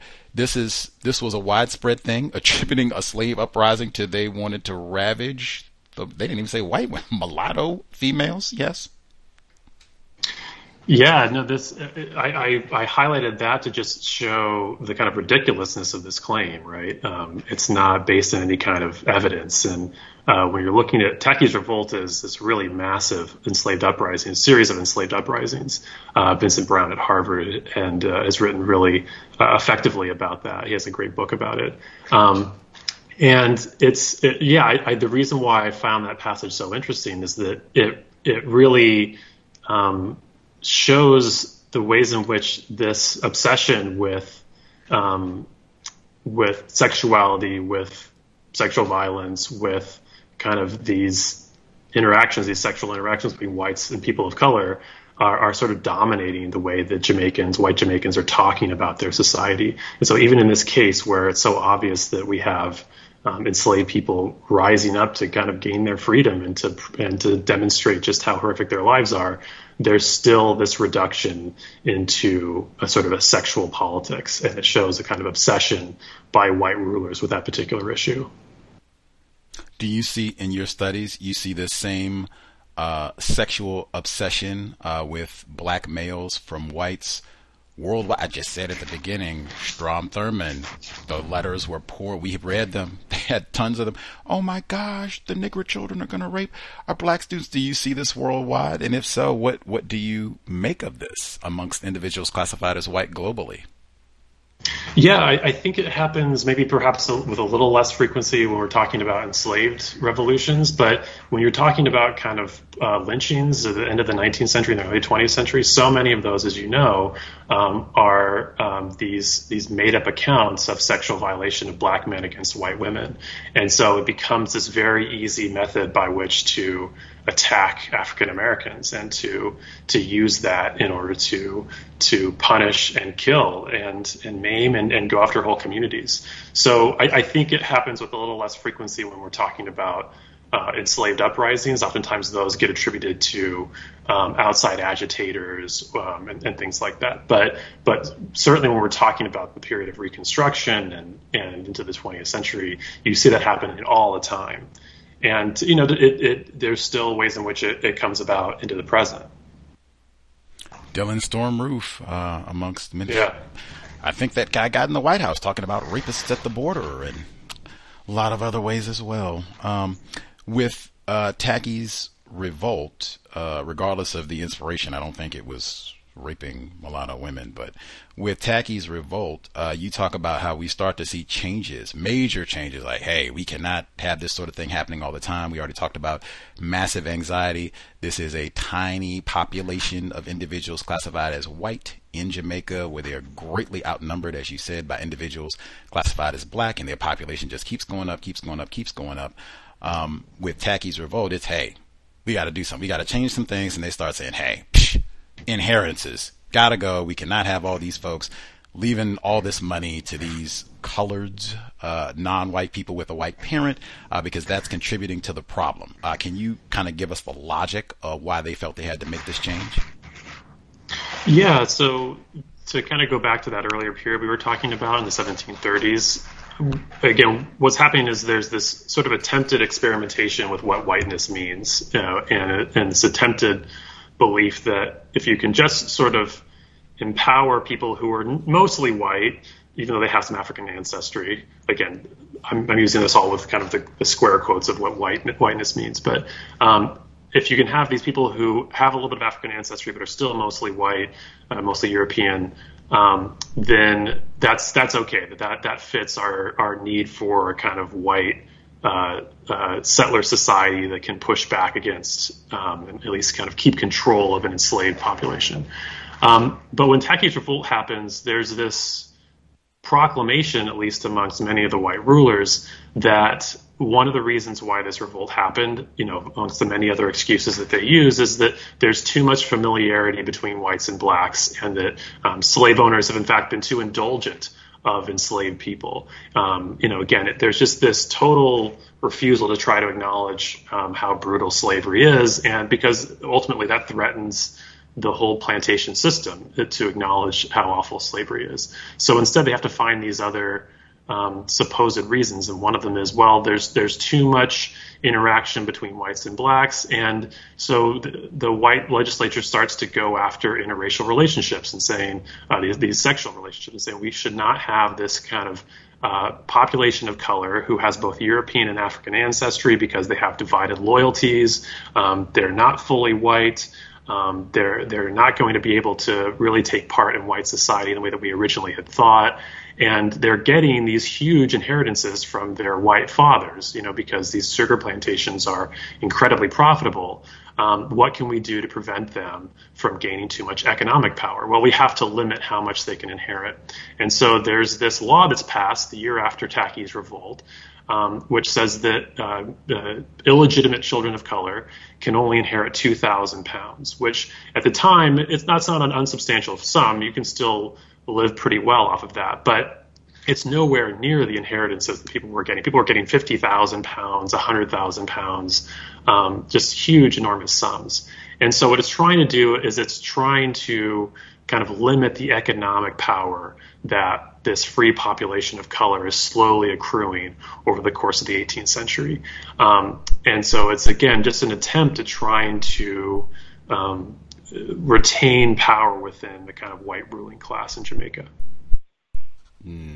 Context of white supremacy. I thought that was also, again, just showing how you refine the system. One, you can't be ignorant about racism, white supremacy, and then go in and make all of these changes. But to be able to refine, make changes, and even look at this, I think you were writing in the book specifically to say, hey, we have to make the distinctions between individuals classified as white and all of those who are not. We have to make this distinction greater. We can't have it where we've got these folks who are racially ambiguous, and are they with us? Are they not with us? They've got to cut all that and make it really clear what it means to be white and where the line of demarcation is. Did I read that correctly? Yeah, that's the right way to summarize it. Context of white supremacy. This is a few pages later. Now we're still in chapter 1. That's why I said there's so much detail. You write, Stanhope responded to the board in a long letter. He prefaced his remarks, though, with an extensive statement on the general condition of Jamaican society. This introduction struck the normal chords of white settler failure and degradation. Blacks severely outnumbered whites that cry again. And again, that's why I said that's what Peyton Gendron was complaining about. The white population continually decreased. The island did not contain enough European women. And this is all in quotes. Mulattoes, especially the females, controlled the colonists, dissolute minds, and so forth. Here, even at the behest of Jamaican officials, Stanhope painted a conventional and hyperbolic portrait of debauched white Caribbean society, one familiar to most Britons, although Jamaicans had been tasked with preventing their posterity from being overpowered by mulattoes. Stanhope declared the mission abandoned. Now you include lot of exaggeration going on here, but there is a consistent theme of, man, these white settlers, you're supposed to be going over here, you practice white supremacy racism, you run the plantations, you get up the population of white people and all that, and instead you all are over here frolicking around, raping children, and producing all of these no-count monkey mulatto children and what have you. Like, man, this is a disgrace. You're not even being good white people. Like, how widespread was this sentiment about what was happening in Jamaica? Yeah, there's this general belief in Britain at the time that Jamaica is this really horrific place, less so because people in Britain are sympathetic towards enslaved individuals, and more that it's seen as a place where the sort of European and, quote unquote white population is acting completely out of step with what how they should be acting, and outside of the decorum of how Europeans are supposed to act. And there's this notion that because there's so many of these sexual interactions and sexual violence against enslaved women, that it shows that white men have just lost their morals, that they have abandoned their Christian principles, that they have no respect for matrimony, that they're just indulging in their passions. And this is just almost kind of, for an American context, it's like the Las Vegas of the British Empire, where just anything goes, and there's no kind of moral censure to that area. And so that idea is really kind of dominant into the 19th century about the West Indies. And so because of that, that's often used against the colony and its rulers to say, well, they're not really acting like proper Britons, and they're not actually kind of protecting the sort of proper distinctions of what whiteness means. So this kind of gets into, again, sort of this idea of just the fabrication of what whiteness is supposed to be and who belongs in that category.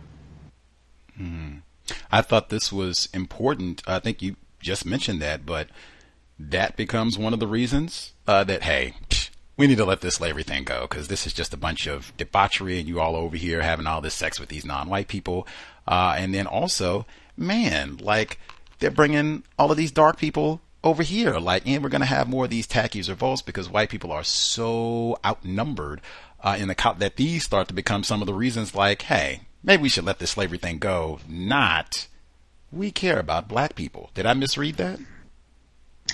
Well, I don't think that they're wanting to let slavery go because they think that Jamaican whites are not running their colony properly. I mean, there's lots of reasons why emancipation occurs, one of which is that the British Empire simply realizes that they can turn to exploitated labor outside of the Caribbean.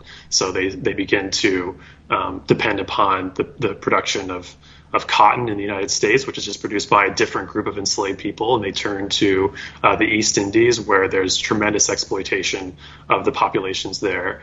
And so there's just sort of new markets that enable the British to slowly kind of turn their eyes away from the enslavement in their own empire. It's not, I think, one could say that there are certain groups of people that do have a sort of reform humanistic mindset about the problems of slavery, but the reality is that economically it becomes quite easy for the British to no longer depend upon West Indian slavery by the early 19th century. And so it's not really humanitarianism that drives that. It's really kind of the economics of the global economy in the 19th century.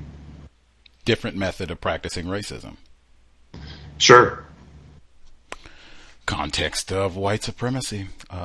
Sliding over Chapter 2, Early Abolitionism and Mixed Race Migration into Britain, 1762-1778. This is, skipping down the list. Examples of this latter category were individuals recorded as the natural or reputed offspring of a white father. The terms natural and reputed denoted illegitimacy, which almost universally meant children of color in the case of Jamaica. Now, wow, I'd said before, legitimate and white are synonyms, and then, wow. Anyway, most of these children, were also noted as the sons and daughters of housekeepers, in quotes, who were with little exception free or enslaved mistresses of color. Pause again, that was Carrie Butler, 15.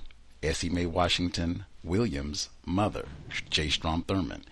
Continuing, among all wills, these legacies for British-bound Jamaicans of color are modest. After all, the majority of mixed-race children not only went unacknowledged in a will, but unacknowledged by fathers altogether.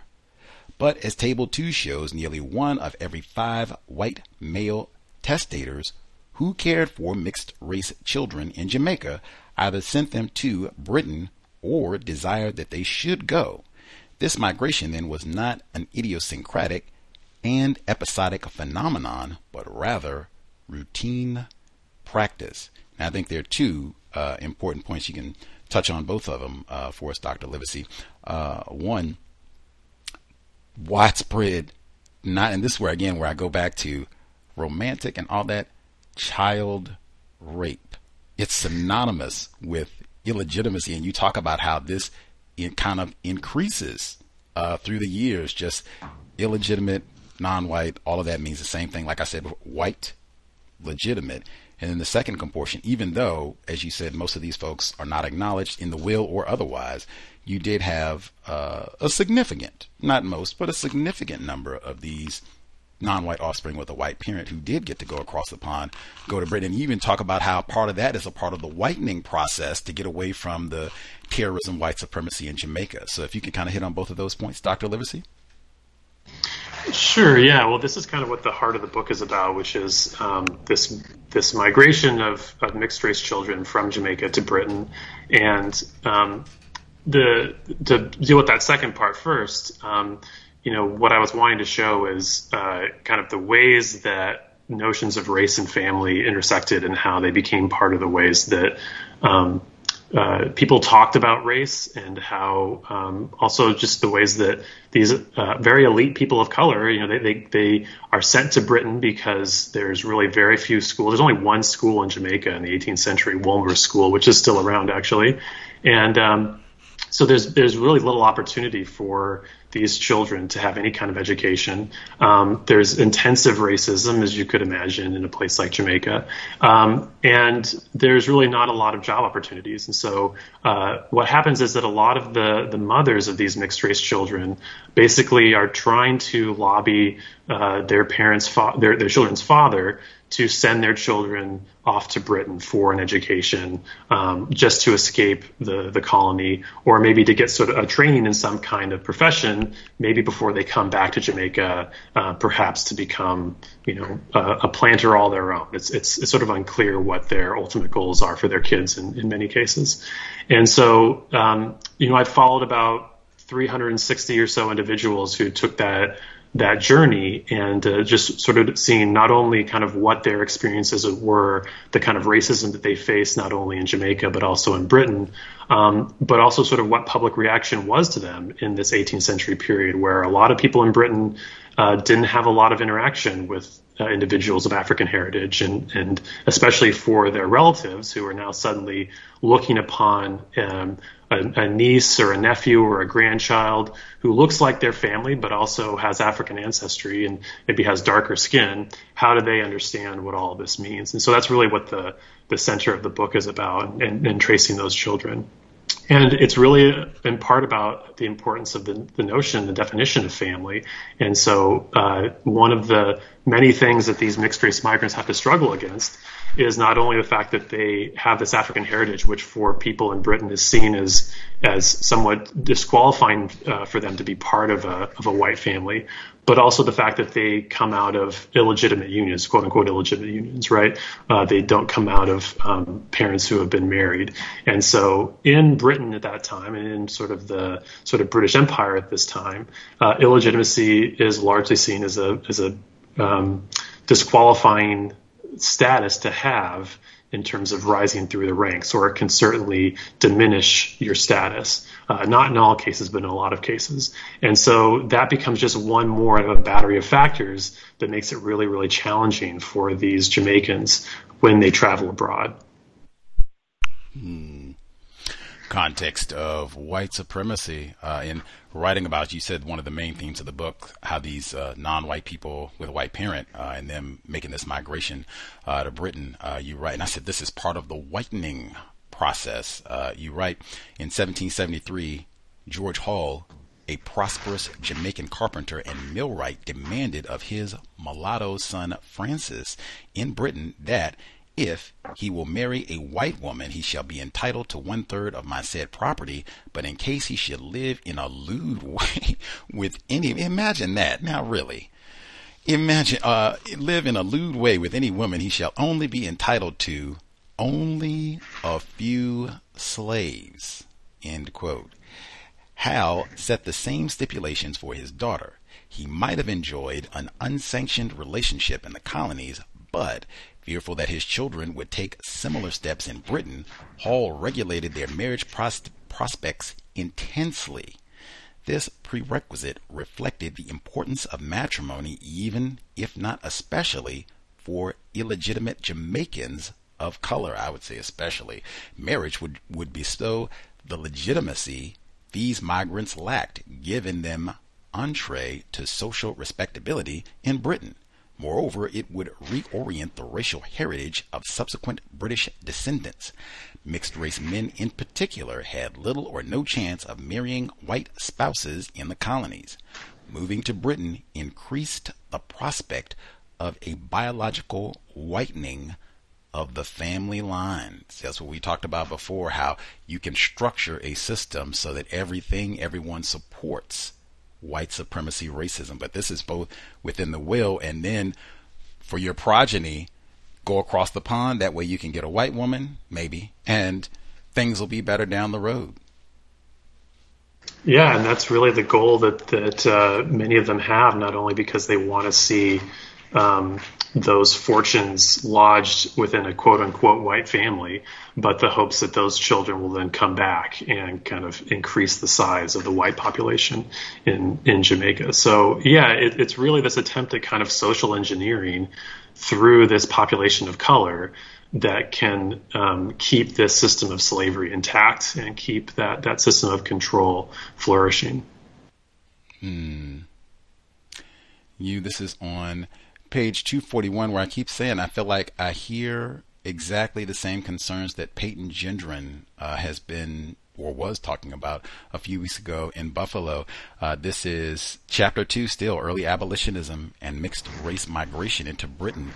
You write, even reform-minded Britons struggled to accept the biological outcome of an increased black presence. Granville Sharp, the lawyer who would later help to shape Somerset's legal strategy, wrote of similar discomfort the year after Fielding's publication. He roundly condemned slavery, especially in Britain, but also disparaged the national inconvenience of Caribbean planters increasing the stock of black servants in this kingdom, which is already much too numerous. Equally disturbing to the abolitionist was the mixed people or mulattoes produced by the unavoidable intercourse with their white neighbors in England. Thus, even among those advocating for black residents, the issue of slavery in Britain inevitably led to demographic hand-wringing. To them, British slaves did not represent a political threat, but instead a biological one. As I said, this to me sounds very similar what I was hearing, replacement theory and all that, with Peyton Gendron, even Dylan Storm Roof, a lot of these concerns of non-white people, threat of Negro domination. Can you talk about this from the Britain perspective and having these dark people invade, how they're seeing it? Yeah, and that's a great quote to kind of get us talking about it. So there's this really important decision in the British legal system in 1772. And if you've read the 1619 Project, this comes up a lot as part of the reasons why Hannah Nicole Jones believes that that slavery is instrumental for the American Revolution, is that there's this decision in 1772 that says, well, an enslaved person cannot be forced against their will to go back to the Americas. And this is seen as being kind of an anti-slavery decision by the English courts. And this decision comes out of a particular case of a man named James Somerset, who was an enslaved Virginian who had gone to Britain, really forced to go to Britain with his master, and a man named Stuart. And Stuart wanted to return back to the Americas, but Somerset wanted to stay in Britain. He did not want to go back to slavery, and he had been able to kind of make connections to the black community in London, and he was able to connect to Granville Sharp, who was a lawyer in London. And so Sharp represents Somerset and becomes this really important person in getting Somerset his sort of habeas corpus rights. And Sharp becomes a sort of important abolitionist even after this case. But even within these protections that he's trying to give to Somerset and to try to create some sort of legal identity for enslaved people in England, there's nevertheless these kind of really terrible proclamations that he says, which is that he's kind of worried about the size of the black population in Britain. And because he's connected to this black British community, he's seen that there is a sort of substantial black community in London. And he's himself is kind of worried about what this future is. And it kind of gets to what you were just saying, which is that there becomes this demographic appeal for the need to protect whiteness in Britain and to sort of do what they can to sort of prevent any intermixture between African and European peoples, because this is seen in their minds as being a kind of a transformation of their society. And this is a period of time in which the whole idea of English nationhood and a sort of national culture is just starting to emerge. And so their national identity is really starting to form around this concept of whiteness. And so if you have a black community who in some cases are having relationships with white individuals and having mixed race children within those relationships, it threatens their notion of what this kind of white society is supposed to be. So even amongst the allies, the quote unquote allies of the black British community, they themselves are expressing this concern about what the demographic future of Britain is going to be. So it doesn't really bode well for the kind of racial equality that's being expressed even amongst anti-slavery advocates. They themselves oftentimes express pretty racist ideas within their protests against slavery. So-called allies, indeed. Am I being reckless or inaccurate in saying, wow, this seems to be the exact same type of concerns echoed by Peyton Gendron? I think that they're certainly connected. I think that the idea of kind of replacement theory, which is the sort of main idea behind the Buffalo shooter, is a slight. I mean, it's a modification of those ideas. I don't think that anyone in Britain at the time thinks that the white population is going to be replaced, but I think there's a belief that it's going to. Maybe the words they would use is going to taint the kind of lineage of the British. And there's a quote, maybe it's one you would read later on, but from Edward Long, who's this really important Jamaican writer. He's this deeply, deeply racist person who he's living in Britain at the time of the Somerset decision. And he says, well, this is just going to cause all the slaves in the empire to come to Britain because they'll be able to take up their freedom knowing that the British courts will protect them. And what we're going to have is just all these mixed race children because these black men are going to meet up and have families with white women, and we're going to be turned into the Portuguese, who are much darker in complexion. And not only is it going to change the way we look, it's going to make us a more degenerate and a more kind of immoral people. So those ideas are certainly, if not cousins, they're close siblings to the idea of the sort of replacement theory that's currently being expressed on Fox News and by the Buffalo shooter. So, I think that there's certainly a connection between those two. We were in lockstep there, Dr. Livesay. I was right on the page because have you heard of Dr. Frances Cress Welsing, author? She's a third-generation physician. She passed away in 2016. Have you heard of her or no? Was she the one that was murdered in the shooting, or am I mistaking her for someone else? Oh, no, sir. She passed away in 2016. Oh, sorry. Okay, sorry. Yeah. And no, tell me more about her. Yeah. Yes, sir.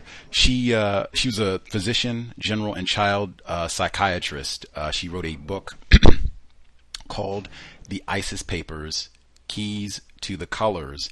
And her theory about why white supremacy racism is practiced by individuals who classify themselves as white is fear of white genetic annihilation. That basically exactly what's I can read the passage from your book. This is her theory right here. She says exactly what you said, Mr. Long.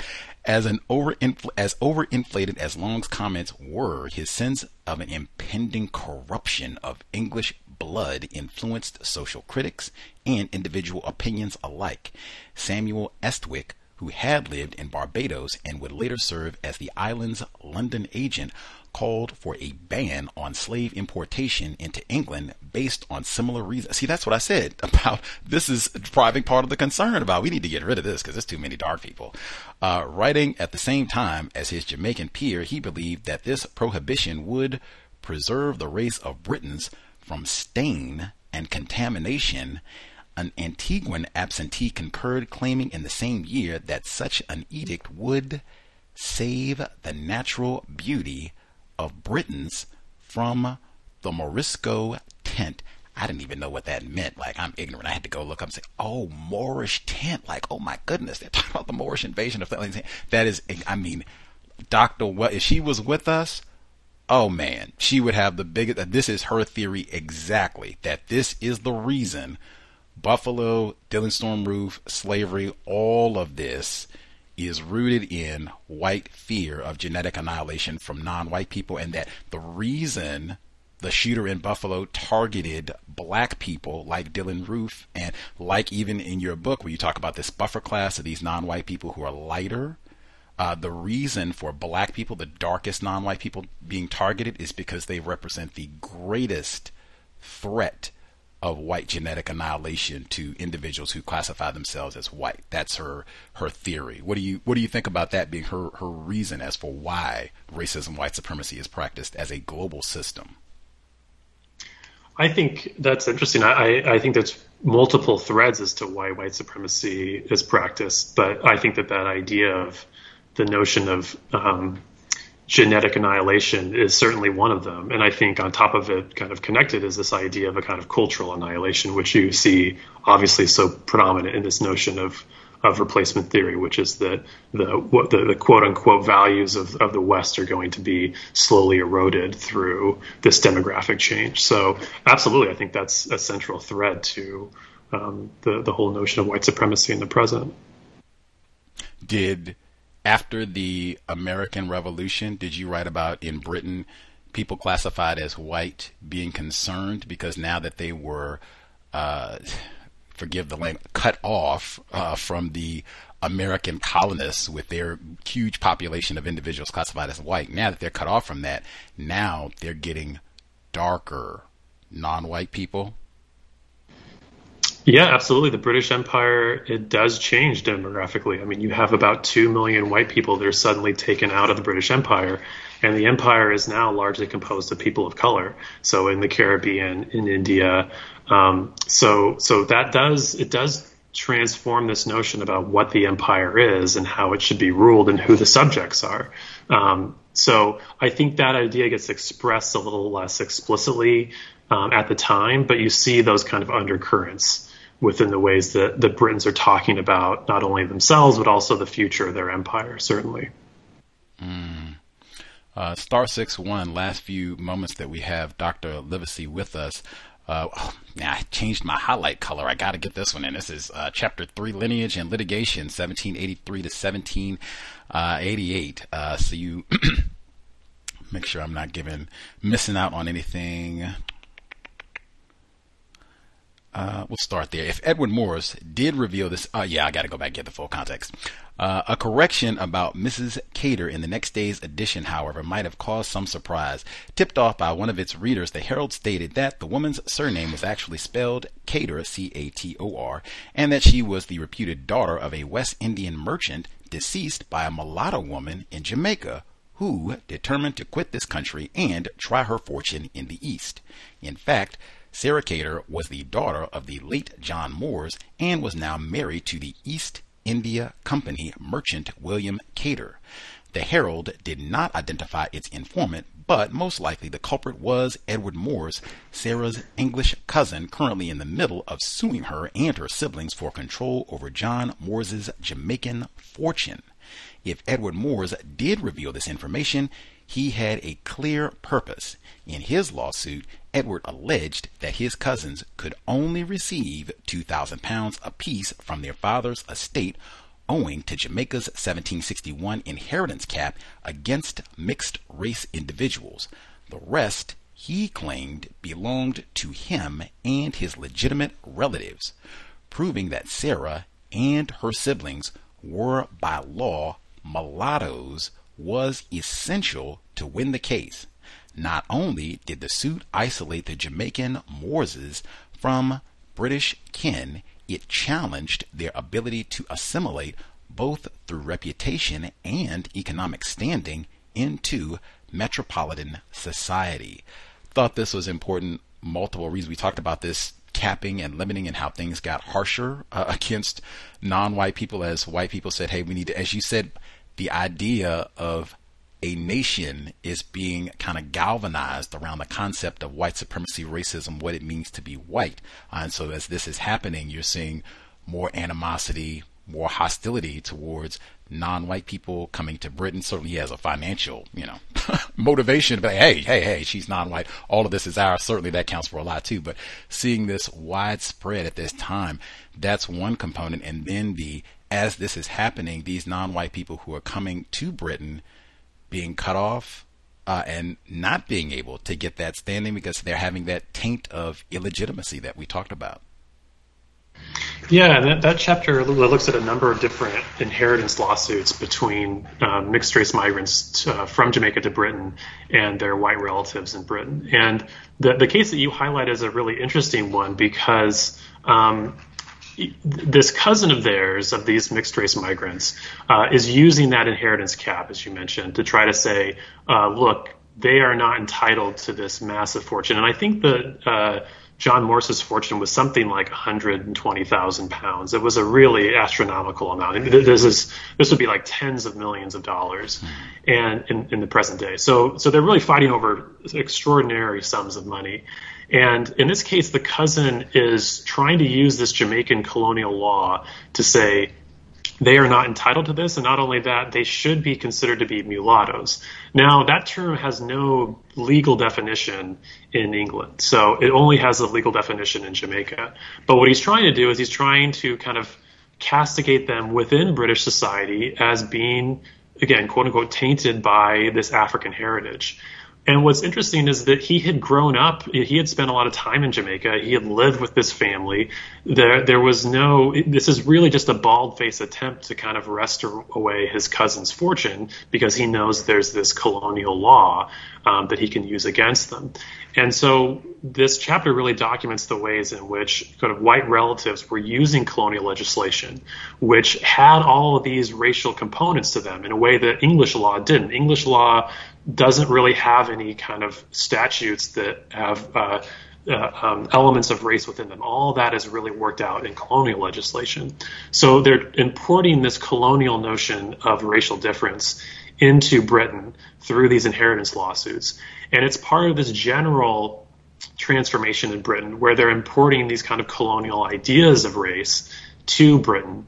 And what you're seeing then is for these mixed race migrants who are going to Britain in part to flee the sort of racial animus that's going on in Jamaica, they're finding that those racial ideas are being replicated and reinforced even in Europe when they land there. And so despite the fact that they're trying to establish themselves in this kind of new world, they're still subject to these kind of colonial notions of difference. No place to run in the system of white supremacy. And as you said, the entire notion of nationhood galvanizing around what it means to be white supremacy, racism. In fact, so much so, this is what reminded me, Island in the Sun, Harry Belafonte, Dorothy Dandridge. just talking about Dorothy Dandridge. You write, although increasingly distanced from her roots in Jamaica, Jane's correspondence with Joseph nevertheless reveals an undercurrent of racial conspicuousness and concern. He likely knew of his wife's ancestral makeup and colonial past, having maintained a correspondence with Charity. Friends around him understood these facts as well and kept Joseph cognizant of their knowledge. He wrote to Jane of an incident in which an associate, Samuel Neal, asked him, "How does that West Indian girl do?" Joseph replied without affront, but noted that another friend observed that much archness seemed concealed under that question. Such suspicion reflects the sensitive nature of Joseph's alliance with a mixed-race woman. Even if Neal had no knowledge of Jane Harry's ancestry, nor clues of it based on her appearance, his question insinuated a black past. Britons sometimes suspected all Caribbean whites of containing at least some African members in their family trees. Foregrounding geographic origins made implicit claims about biological background to such a degree that others understood the veiled critique. If Jane did pass as white, then questions of her origin immediately threw her into an uncertain racial taxonomy. We were just talking about passing Nella Larson. That's why I said I was thinking at first, like, man, this book is so off the wall and crazy about what's going on. And then it's, nope, exactly what we have been talking about for the last 14 days. Any white person, you're from the Caribbean, and that's what they say in Island in the Sun. You've got a touch of the tar brush. That's one of the main plot points in that book movie, that one of the white characters, you've got like a black grandma, and I'm going to tell everybody. He ends up killing a white person around this, that you're going to tell and get me in trouble and mess up everything for me in my life. If you're a white person from the Caribbean, we think you might have a black person. This could cause you some problems. You're passing, as they say. Yeah, this is an issue that becomes a challenge for all these migrants, which is one of the things that I try to argue in the book is that kind of in the early period of the chronology of this book, which covers kind of the 1730s to the 1830s, is that early on in Britain, you see perhaps less of a kind of reflexive antipathy towards these migrants, in part because they have so much money behind them, though that kind of class can trump race in those early years. But as things go on, and especially as there's more and more debate about the morality of slavery and whether or not the slave trade should end, people are just talking more and more about this question of, who are Africans? Are they entitled to rights? I mean, just really simplistic questions about what who an African is and who a European is, and people are trying to discuss why there might be differences between the two. And so ideas of race become really part of the public conversation, especially in the 1770s and the 1780s, up to the end of the period that I'm studying. And so what you see is that for migrants that are coming over, especially kind of in this later period, they're having their identity questioned all the time, and there's sort of insinuations about what it might mean then if they have African heritage. And so you have the case that you just mentioned of Jane Harry, whose husband is getting all these sort of pointed questions about whether or not she's actually white or what it means that she's from the Caribbean. And there are these other interesting stories that I was able to find in the archives. There's one story of a young boy named James Taylor. He's born enslaved. His mother lobbies to have him freed, and then he gets sent to Britain by his father. And he tries to get into the East India Company Army, but the East India Company Army, just a few years before he tries to do that, actually prohibits West Indians of color from joining their officer corps. And so the family is kind of worried about that, but they realize, he is fairly light complected. If we can just maybe try to pull one over on the East India Company, maybe he can get into their officer corps. And then once that happens, he'd be kind of set for life. And so there's these really kind of stunning passages where his uncle, who he's staying with before this interview, talks about how they had tried all these different ways of disguising his African heritage. So they try to put white powder on his face, and he says, oh, that actually made him look worse. And they tried cutting his hair short in order to hide his curls. They said that worked pretty well. And it's just this, you just see the agony that these migrants must have gone through to have their identity and their status questioned at all times with this insinuation that they were somehow deficient because of this African heritage. So this happens in many, many cases, especially as you get closer to the 19th century and into the 19th century itself. The sort of amount of racism directed toward these migrants increases substantially. I thought that was a big point in the book as well. It kind of gets worse as we move along through history. Before we let you enjoy the rest of your afternoon, who do you think, this is a question we generally try to ask our white guests, who do you think is more informed about what racism, white supremacy is, how it works, meaning daily operations, all areas of people activity, how racism is functioning? Who do you think is more informed?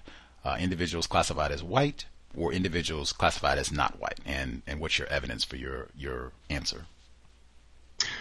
Well, I would think that individuals who are not classified as white would have the most experience with that because they're facing white supremacy in their lives, and they're witnessing firsthand the way that it impacts individuals, the way that it has kind of subtle and non-subtle effects on their lives. I think it's very easy for white people who identify as white, to simply ignore what's going on around them. And so I think, it seems pretty, just even as a kind of a logical issue, it seems kind of unquestionable that people of color are much more informed about these issues than white identifying people. Okay. Wow. The book we have been chatting about, Children of Uncertain Fortune, Mixed Race Jamaicans in Britain and the Atlantic Family, 1733 to 1833. That's right up to about the Nat Turner Revolt in Virginia. Fast again, have to my hat tip Toyin. That's how I got confused. I'm glad I read it, but man, he really did me a doozy there. But Toyin in the UK, I totally get the logic of why he read this book. Makes absolute sense. You should too. If you have any connections to the Caribbean or just trying to understand white supremacy, racism as a global phenomenon, and particularly the Area 8 sexual component. Lots of information. Wow, it has been a hoot having you on the program, Dr. Daniel Livesay, speaking with us live from California. Thank you so much, Johnny, on the spot. I didn't even give him California time for the program. I gave him London time and ready to roll. No confusion at all. Much obliged for being flexible and allowing us to ask some questions about your book, sir. Really appreciated it. Well, thanks for inviting me. For sure. Context of white supremacy again, Dr. Daniel Livesay. Thanks so much. Enjoy your afternoon, sir. Take care, you too. For sure. I'm saying evening, afternoon. We'll speak to you. Context of white supremacy. Man, that is my fault for being out of our normal time, because I think we probably could have. He's in California. We could have probably picked a day when he would have been available at our normal time, where folks could have got questions in, because I'm sure folks would have been curious. I know we have lots of people. Toyin Betu in the UK, and Andrew's been with all those times. We have so many people who have connections to investors in the Caribbean, no less. My bad. You can see how I got confused, all right? Because a lot of this book deals with Britain, right? And then the person who told me about the book is in Britain, right? So that's how I was thinking, oh yeah, Dr. Livesay, he's in, and even the name, right? Because I was thinking, oh, okay, that sounds like maybe he's British too. Like, oh, that's what I was, and nah. Wrong on all accounts. But either way, I can only say, man, this is the second time. I don't even think I said this last week. I'm glad I at least have time to say this time around. This is the second time since the massacre in Buffalo. He didn't know about Joseph Christopher either, said he hadn't heard his name either. Disgraceful. Again, that's not sloppy journalism. That is white supremacy racism. They could have did the same thing that I did. Go to the library. Probably could just go on your computer. Not that big a deal. Anywho, but I think it's super important analyzing racism, white supremacy, global system of racism, and I was going to, because everything in Buffalo, that's been all the attention as it should be. I was going to, both last week and this week, say, man, we should reschedule, because like this doesn't have anything to do with what is happening right now. And, people are already, losing focus, and, oh, we got to talk about Ukraine, and, oh, we don't have baby formula, and, oh, abortion rights. And I mean, all those things are important. But I mean, white supremacy, racism gets minimized all the time. Next, they'll be telling you that this is a microaggression in Buffalo, right? Race relations in Buffalo, right? I was going to postpone the program last week with Dr. Gerald Van Dusen, as well as the program this week with Dr. Livesay, program we just had today. I'm so glad that I did not. Sometimes you just have to kind of keep with it. Like, man, Dr. Francis Cress Welsing would have been ballistic if I had done anything to not do this program today, to not try to read the text, have him on the program and speak with him about the book and what have you. At least it's in the archive so that people can hear it. Like, she would have been livid, even from the passage that I just read.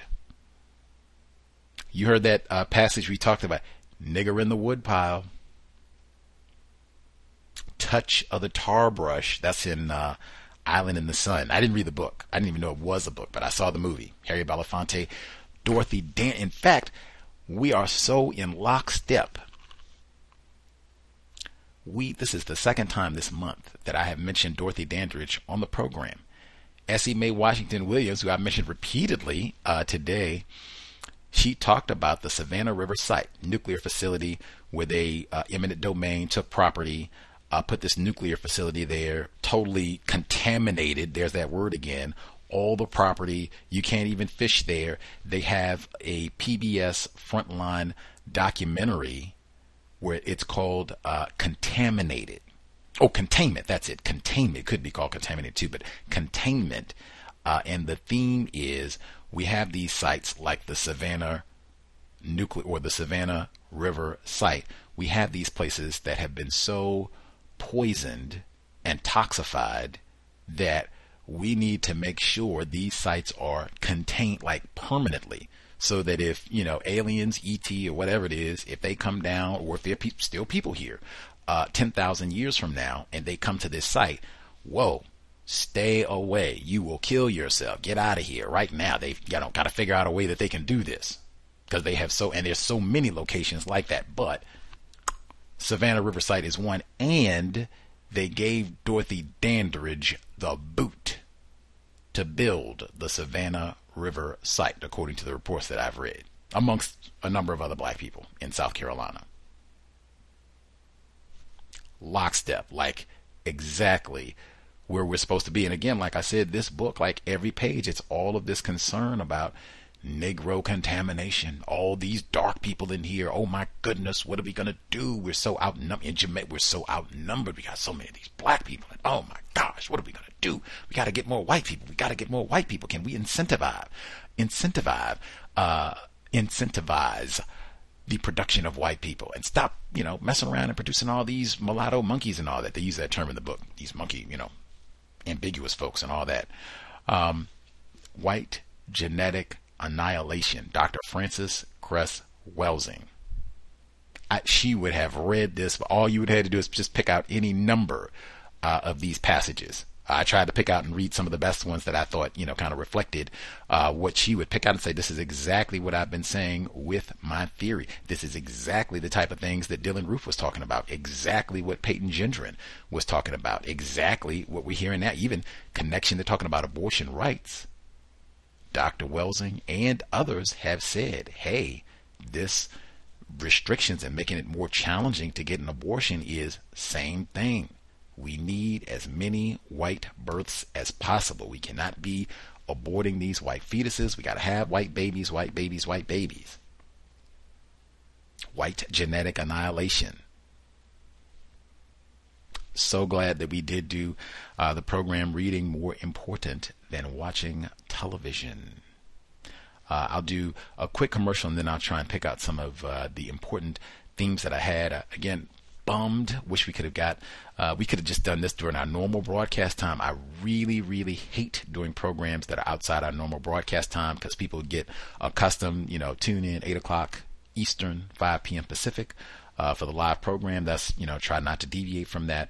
And then just me personally, I am not a morning person. Now, this program started at noon, so that's not morning technically. However, you have to be, ready to roll in the morning if the program is going to start at noon and you're going to be prepped and have your quotes and everything, be ready to rock and roll. So yeah, I am not a morning person. It takes me a while to kind of wake up on the plantation and have my brain computer ready to roll and all that good stuff. Like, I am very comfortable broadcasting in the afternoon for me. Plus, it gives time for people to be away from the plantation so that they can participate and ask their questions.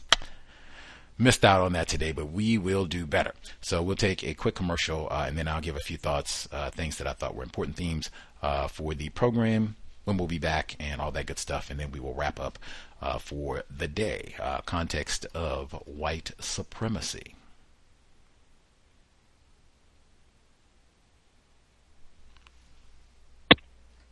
And from the late 1960s, after the death of Martin Luther King and the riots and the upheavals and all like this, and black people with their fists in the air and all like that, and trying to stumble and fumble and find their way and get focus, the white supremacists made a blueprint and put it in action. And that is, I'm going to have these people so confused, they don't even know what they started out to do. And by the late 1970s, they had just about completed it. And we've been on that ever since. And you mentioned something very important. They are more comfortable than ever. But see, it's like making gorillas comfortable in a cage, or monkeys, or pandas. You still got them in a cage, but they're comfortable. See, so give him some bling bling. It's like giving an animal a brand new car and training the animal to ride up and down the street in it. And then you stand back and point at the animal. Like one white man said in the late 1950s, he said he doesn't care what kind of car a Negro has. He said he's still a nigger. And when he rides by in a shiny car, to him, it's just a monkey in a car. White people built a car, put a monkey in it, trained the monkey to drive the car, so now you're looking at a monkey in a car. See, but black people don't see themselves that way. But this is how the white supremacists see us, and they are the ones who run our business. And we have to know that when they look at us, that's what they see. That's what they see. That's what they see. And at a subliminal level, what they see begins to spill over into our brains so that we, at a subliminal level, see each other that way. And indirectly see ourselves that way. Context of white supremacy.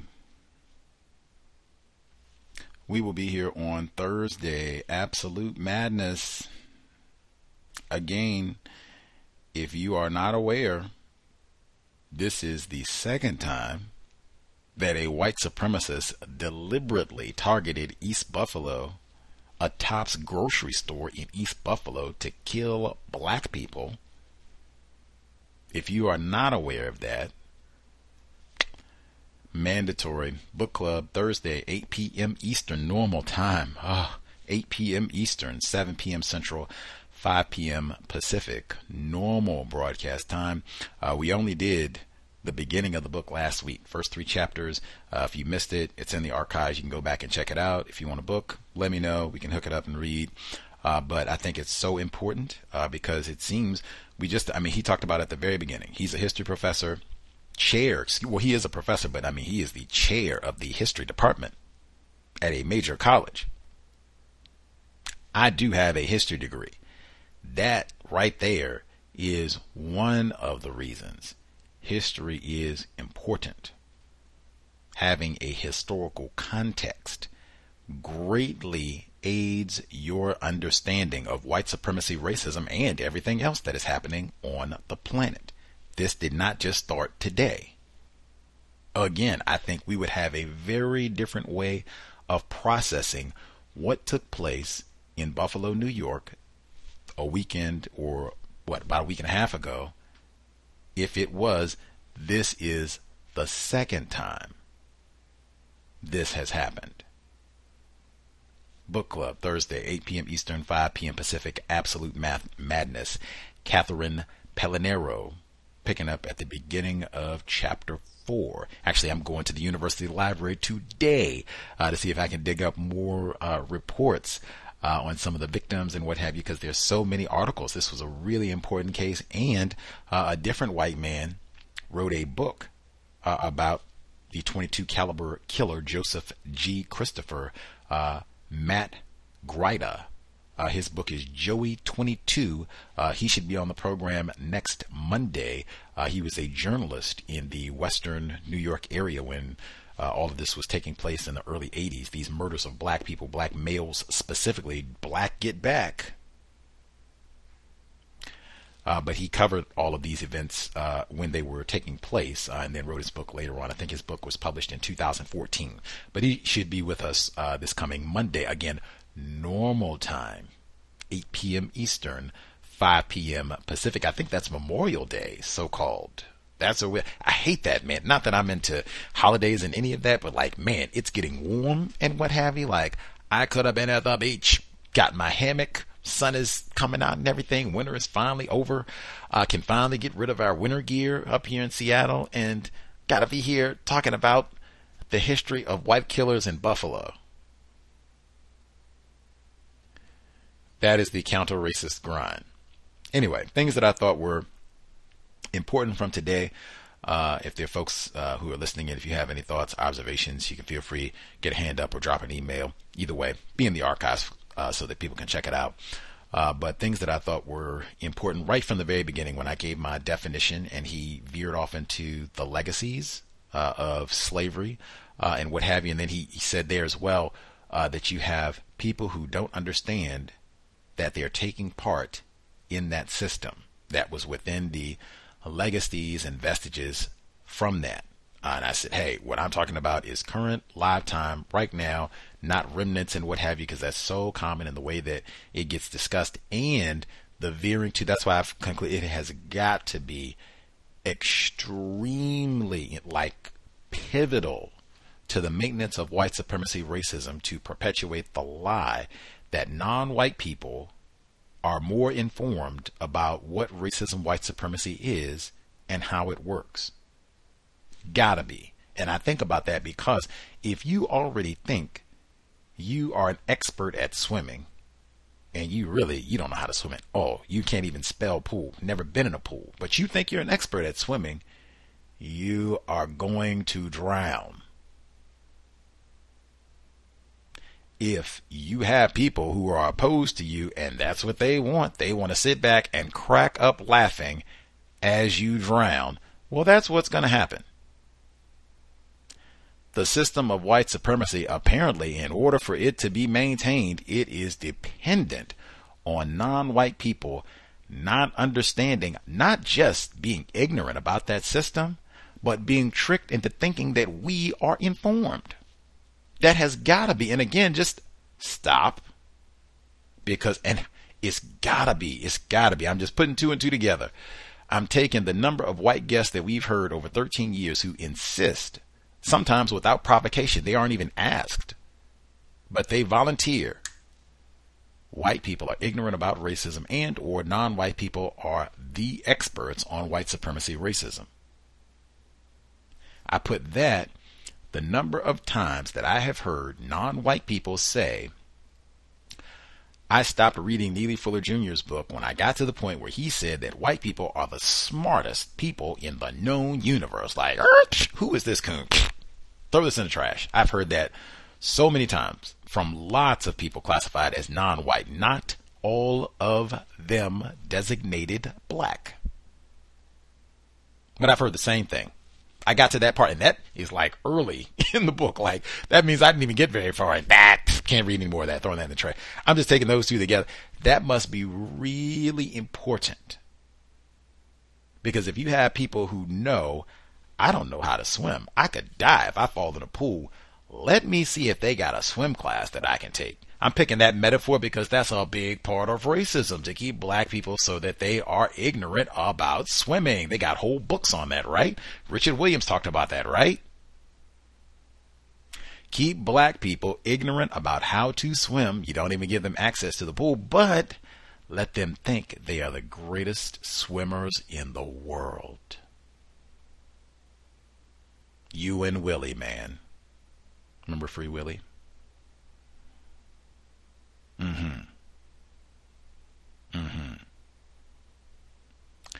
We are ignorant about whites. We didn't even know Joseph. We'd never heard of Joseph G. Christopher. Somebody could have come to us the day of the shooting, day before the shooting in Buffalo, give you $10 billion in the next 15 seconds if you can tell me the significance of Joseph G. Christopher. Go. None of us would have got that, including Gus T. I just knew that there was something that happened in Buffalo about all this, but I didn't know the person. Like, I didn't have all the details or what have you, so I would have lost out on that too. We are not. And even take today's content now. How many of you all knew about Tacky's rebellion? Significant consequences, same thing. $10 billion. Can you tell me the significance of Tacky's rebellion? Next 15 seconds. No iPhone. No smartphone, none of that. No Siri help. You just got to do it. No lifeline. Can't call anybody or anything like that. Just tell us what you know.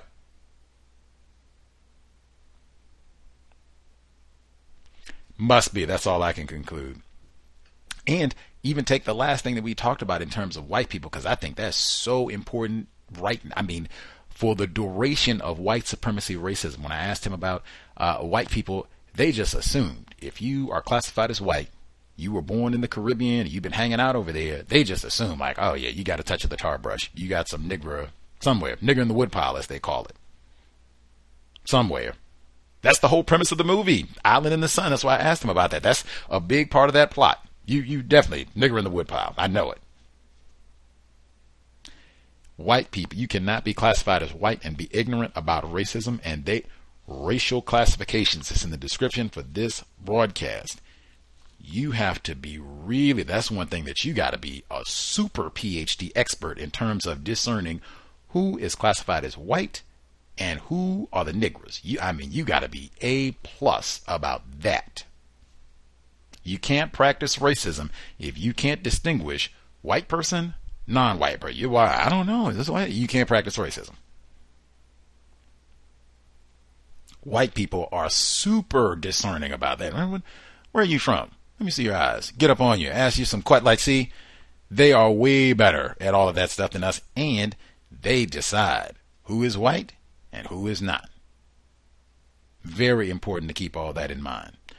Let's see, what else did I think was really important that we talked about? Not including black males as victims of sexual violence. I think that's really important because sometimes when that gets brought up, it gets rejected outright because some people will say that, hey, only females can be raped and that sort of thing. Not even logical in my view, but that it gets consistently left out. He did say so-called the scholarship is changing, not very rapidly. Again, Delectable Negro in the book club, reading more important than watching television. I think that's 2017. We covered that. Let's see. The different ways that white people deliberately used racial classifications and non-white people with a white parent to strengthen their system. We've talked about this repeatedly and many, many reasons for why non-white people should not engage in sexual activity with white people while the system of white supremacy racism exists. This so many times we talked about this. This is in Chancellor Williams' Destruction of Black Civilization, where engaging in sexual activity with white people is deliberately used as a weapon against non-white people. We talked about that, even putting in the will. Make sure that when you produce offspring, you do so with a white person. That way, if you are a so-called mixed race, biracial person, so-called, you procreate with an individual classified as white, your offspring just get lighter and lighter and lighter as we go. One day they'll be able to be classified as white, no problem. Now, if you mess up, get pregnant, Lil Wayne or somebody, we cut you out of the will, you not doing the right thing. Let's see. Also, I thought it was super important, as I said, the whole child rape, that, man, every time, because that just doesn't happen. No one, even most of the non-white people who are allowed, permitted to write books and things, we do not describe what was happening on the plantation, child rape. We don't even just call it rape most of the time. It gets described as everything else and a romance. He even said, well, I didn't describe this as a romance. He said romantic relation. Like, what are you talking about? I know this. You didn't say child rape. Make it plain, like what it is, like that. Fine. If we want to talk about agency and what have you, how much agency would you have as a 13-year-old black slave with a 30-year-old white man? Now let's talk about agency. That's correct context. Don't be misleading me into thinking that, oh yeah, this is a 30-year-old with 30-year-old, 20-year-old. Carrie Butler was 15. J. Strom Thurmond, 23. Or Michael is 14, black boy. Strom Thurmond, 23, 25. Get that in there too, because that gets left out as well. We have so much of that child rape of boys and girls, and that continues even today. That, I think, would change a lot of how we think of romance and relationships. Agency even. Just call it what it is. Child rape, and trying to make the best of being raped as a child.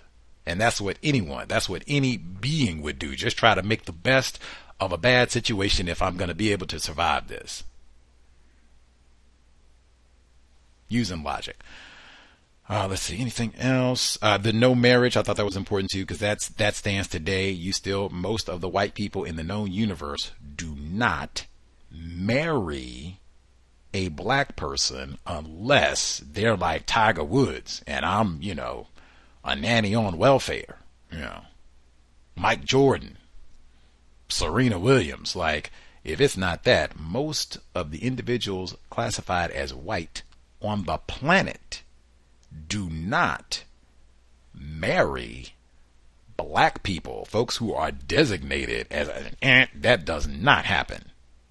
Black get back for sure, and that's how illegitimate. They don't mind hopping in the bushes and doing something where you have some illegitimate, what they call it, kinky, because that's in the word guide, with you.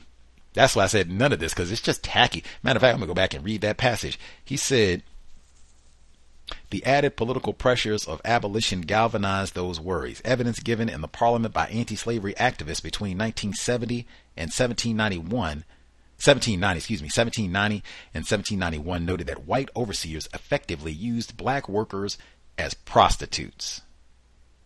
It says black workers. It didn't say black female workers, so I'm assuming that's probably both, males and females. Rethinking Rufus, Thomas A. Foster.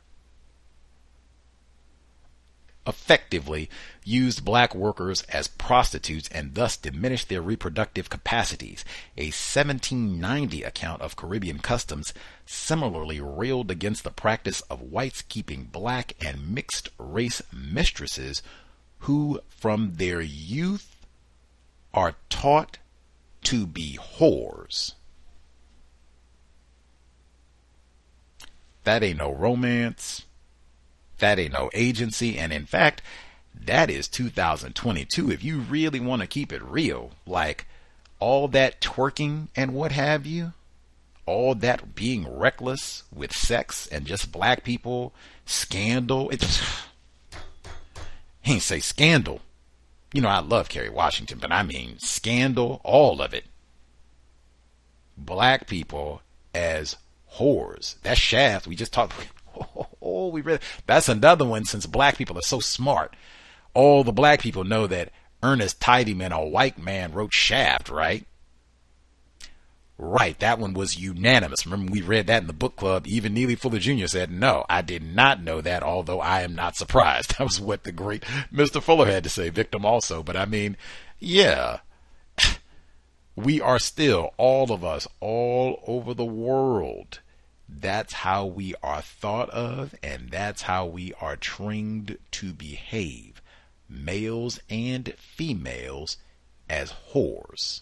Was it Richard Bernstein? He was a guest on the program. His book, The East, the West, and Sex, he said, but that was the name of the chapter. He didn't just say it. The name of the chapter is The Whole World as the White Man's Brothel. I just said it should be white man and white woman's, but I mean, hey, the whole world as the white man's brothel. Who works at a brothel?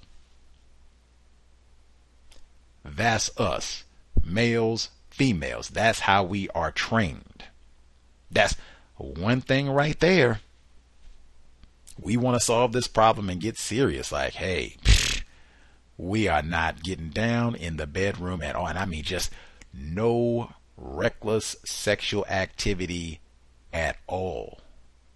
There will never be another throwaway child. Like, never. Ever. That right there, big time steps towards universal woman, universal man, production of justice. But yeah, all this, we are just, I mean, all the music, right? Bitches and hoes. That's what we've been saying. That's what we call each other for, I don't even know, like generations. Bitches and hoes, bitches and hoes, bitches. That's us. All the niggers, males and females. That's us. Similar point. The minimizing of rape. Now, when I asked him, this is rape, this is child rape, he gave a nonverbal response when I first brought it up. Now, hey, we are on audio. Like, basically everyone who's not like 12 is aware. You would be, yes, no, verbalize. Like, what in the world? Like, it's same thing they would tell you if you were on the court, right? If you were in court on the witness stand, like, what in the world? We are transcribing, like, verbalize. Thank you. That's what I mean about difficulty. Just, this is child rape. Like, we can get real kind. Even we, victims, have been conditioned, because that is truth. We've had guests on this program who sit and write about this sort of thing as plantation romance. Thomas Jefferson loved him some Sally Hemings. J. Strom Thurmond, he loved him some Carrie Butler. We heard that from Essie Mae Washington, right? She said, remember, she said, she wrote that she dreamed about J. Strom Thurmond and her mother, Carrie Butler, them holding hands and walking through some of the little so-called progressive boroughs in New York City. Remember she talked about that? At 15 and 23, that's what you think. That's why I said that. We really had that in mind. Get out of that. Oh, this is a romance. This is child rape. If you saw a 23-year-old with a 15-year-old, I don't think a whole lot. Oh, look at that. That's exactly what Dr. King talked about, didn't he? He said he wanted to see us, little black girl and little white boy holding hands. That's what he said. That's not exactly a little white boy because he's 23. So, I mean, that's a little black girl and a big white man holding hands, which is what they put in front of us, right, with Loving, right? She's, what is it, Richard Loving and Mildred Loving. Got the names of, I think my memory is accurate. She's 11 and he's 17. We're supposed to celebrate and applaud that as, progress. All the way through. That's how we are trained. That's how we're conditioned to think of ourselves. That's how we're conditioned to think of even progress. How we're ending racism is hopping in bed with white people. Even black children, apparently, hopping in bed with grown white men is somehow working against racism, which that's what we heard. Anyway, yeah, we hear that all the time. That's not going to solve the problem. That's just a sad indictment of how confused we are, and incorrect use of words is a big part of that. Every time. It's not just rape. It's child. Let me read what did he say. He said, a 1790 account of Caribbean customs similarly railed against the practice of whites keeping blacks and mixed race mistresses who from their youth up are taught to be whores. Make it plain. Don't call me a person of color. Just call us nigger whores. Make it plain. That's what this is, because that's kind of at the center of all this. All that sexual exploitation and rape. Boy Scouts of America, Catholic Church, Jerry Sandusky, it just goes on and on and on. All of that at the center. Even the Southern Baptist Church, they got that report. I guess I got to play that now for the compensatory call this weekend, but they just had that about how the same thing. And a lot of times now, these are them having to admit about how they've had a century or more of raping white children. That was the Boy Scouts. They said they had a list going back 100 years of white child rapists and them covering up all this. That's why they're in bankruptcy. Now, this is white children. What are they doing to Negroes who are raised to be whores from birth? Goodbye, Uncle Tom, right? People who could sit through that. Anywho, again, I'm just thankful that Dr. Francis Cress Welsing, white genetic annihilation, pseudoscientific BS. That's what Timothy told us. Okay, I hear it from Peyton, and through centuries, you hear the same echo. Black get back? Is too many of these dark people around? Y'all got to get out of here. What are we going to do? The threat of Negro tanked. Dylan story over and over through centuries. How is it that is such a potent rallying call for individuals classified as white to anything can be done? Slaughter any number of non-white people, enslave them, rape them, kill them, castrate them, whatever. White genetic annihilation.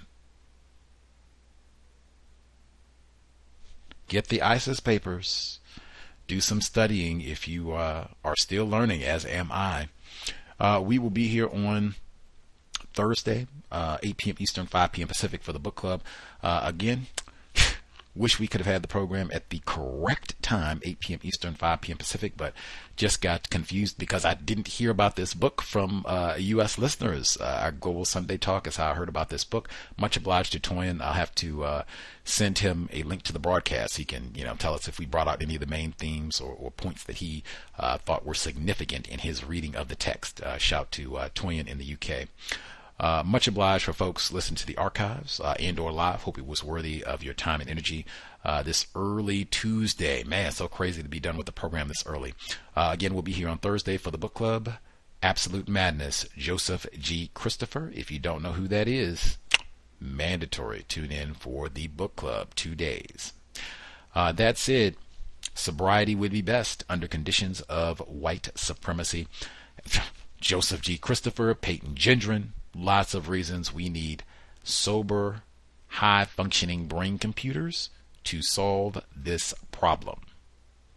In addition to being sober, when we're out and about, if someone is being hostile, really for any reason, white, non-white, whatever, this is not a time for random confrontations with strangers.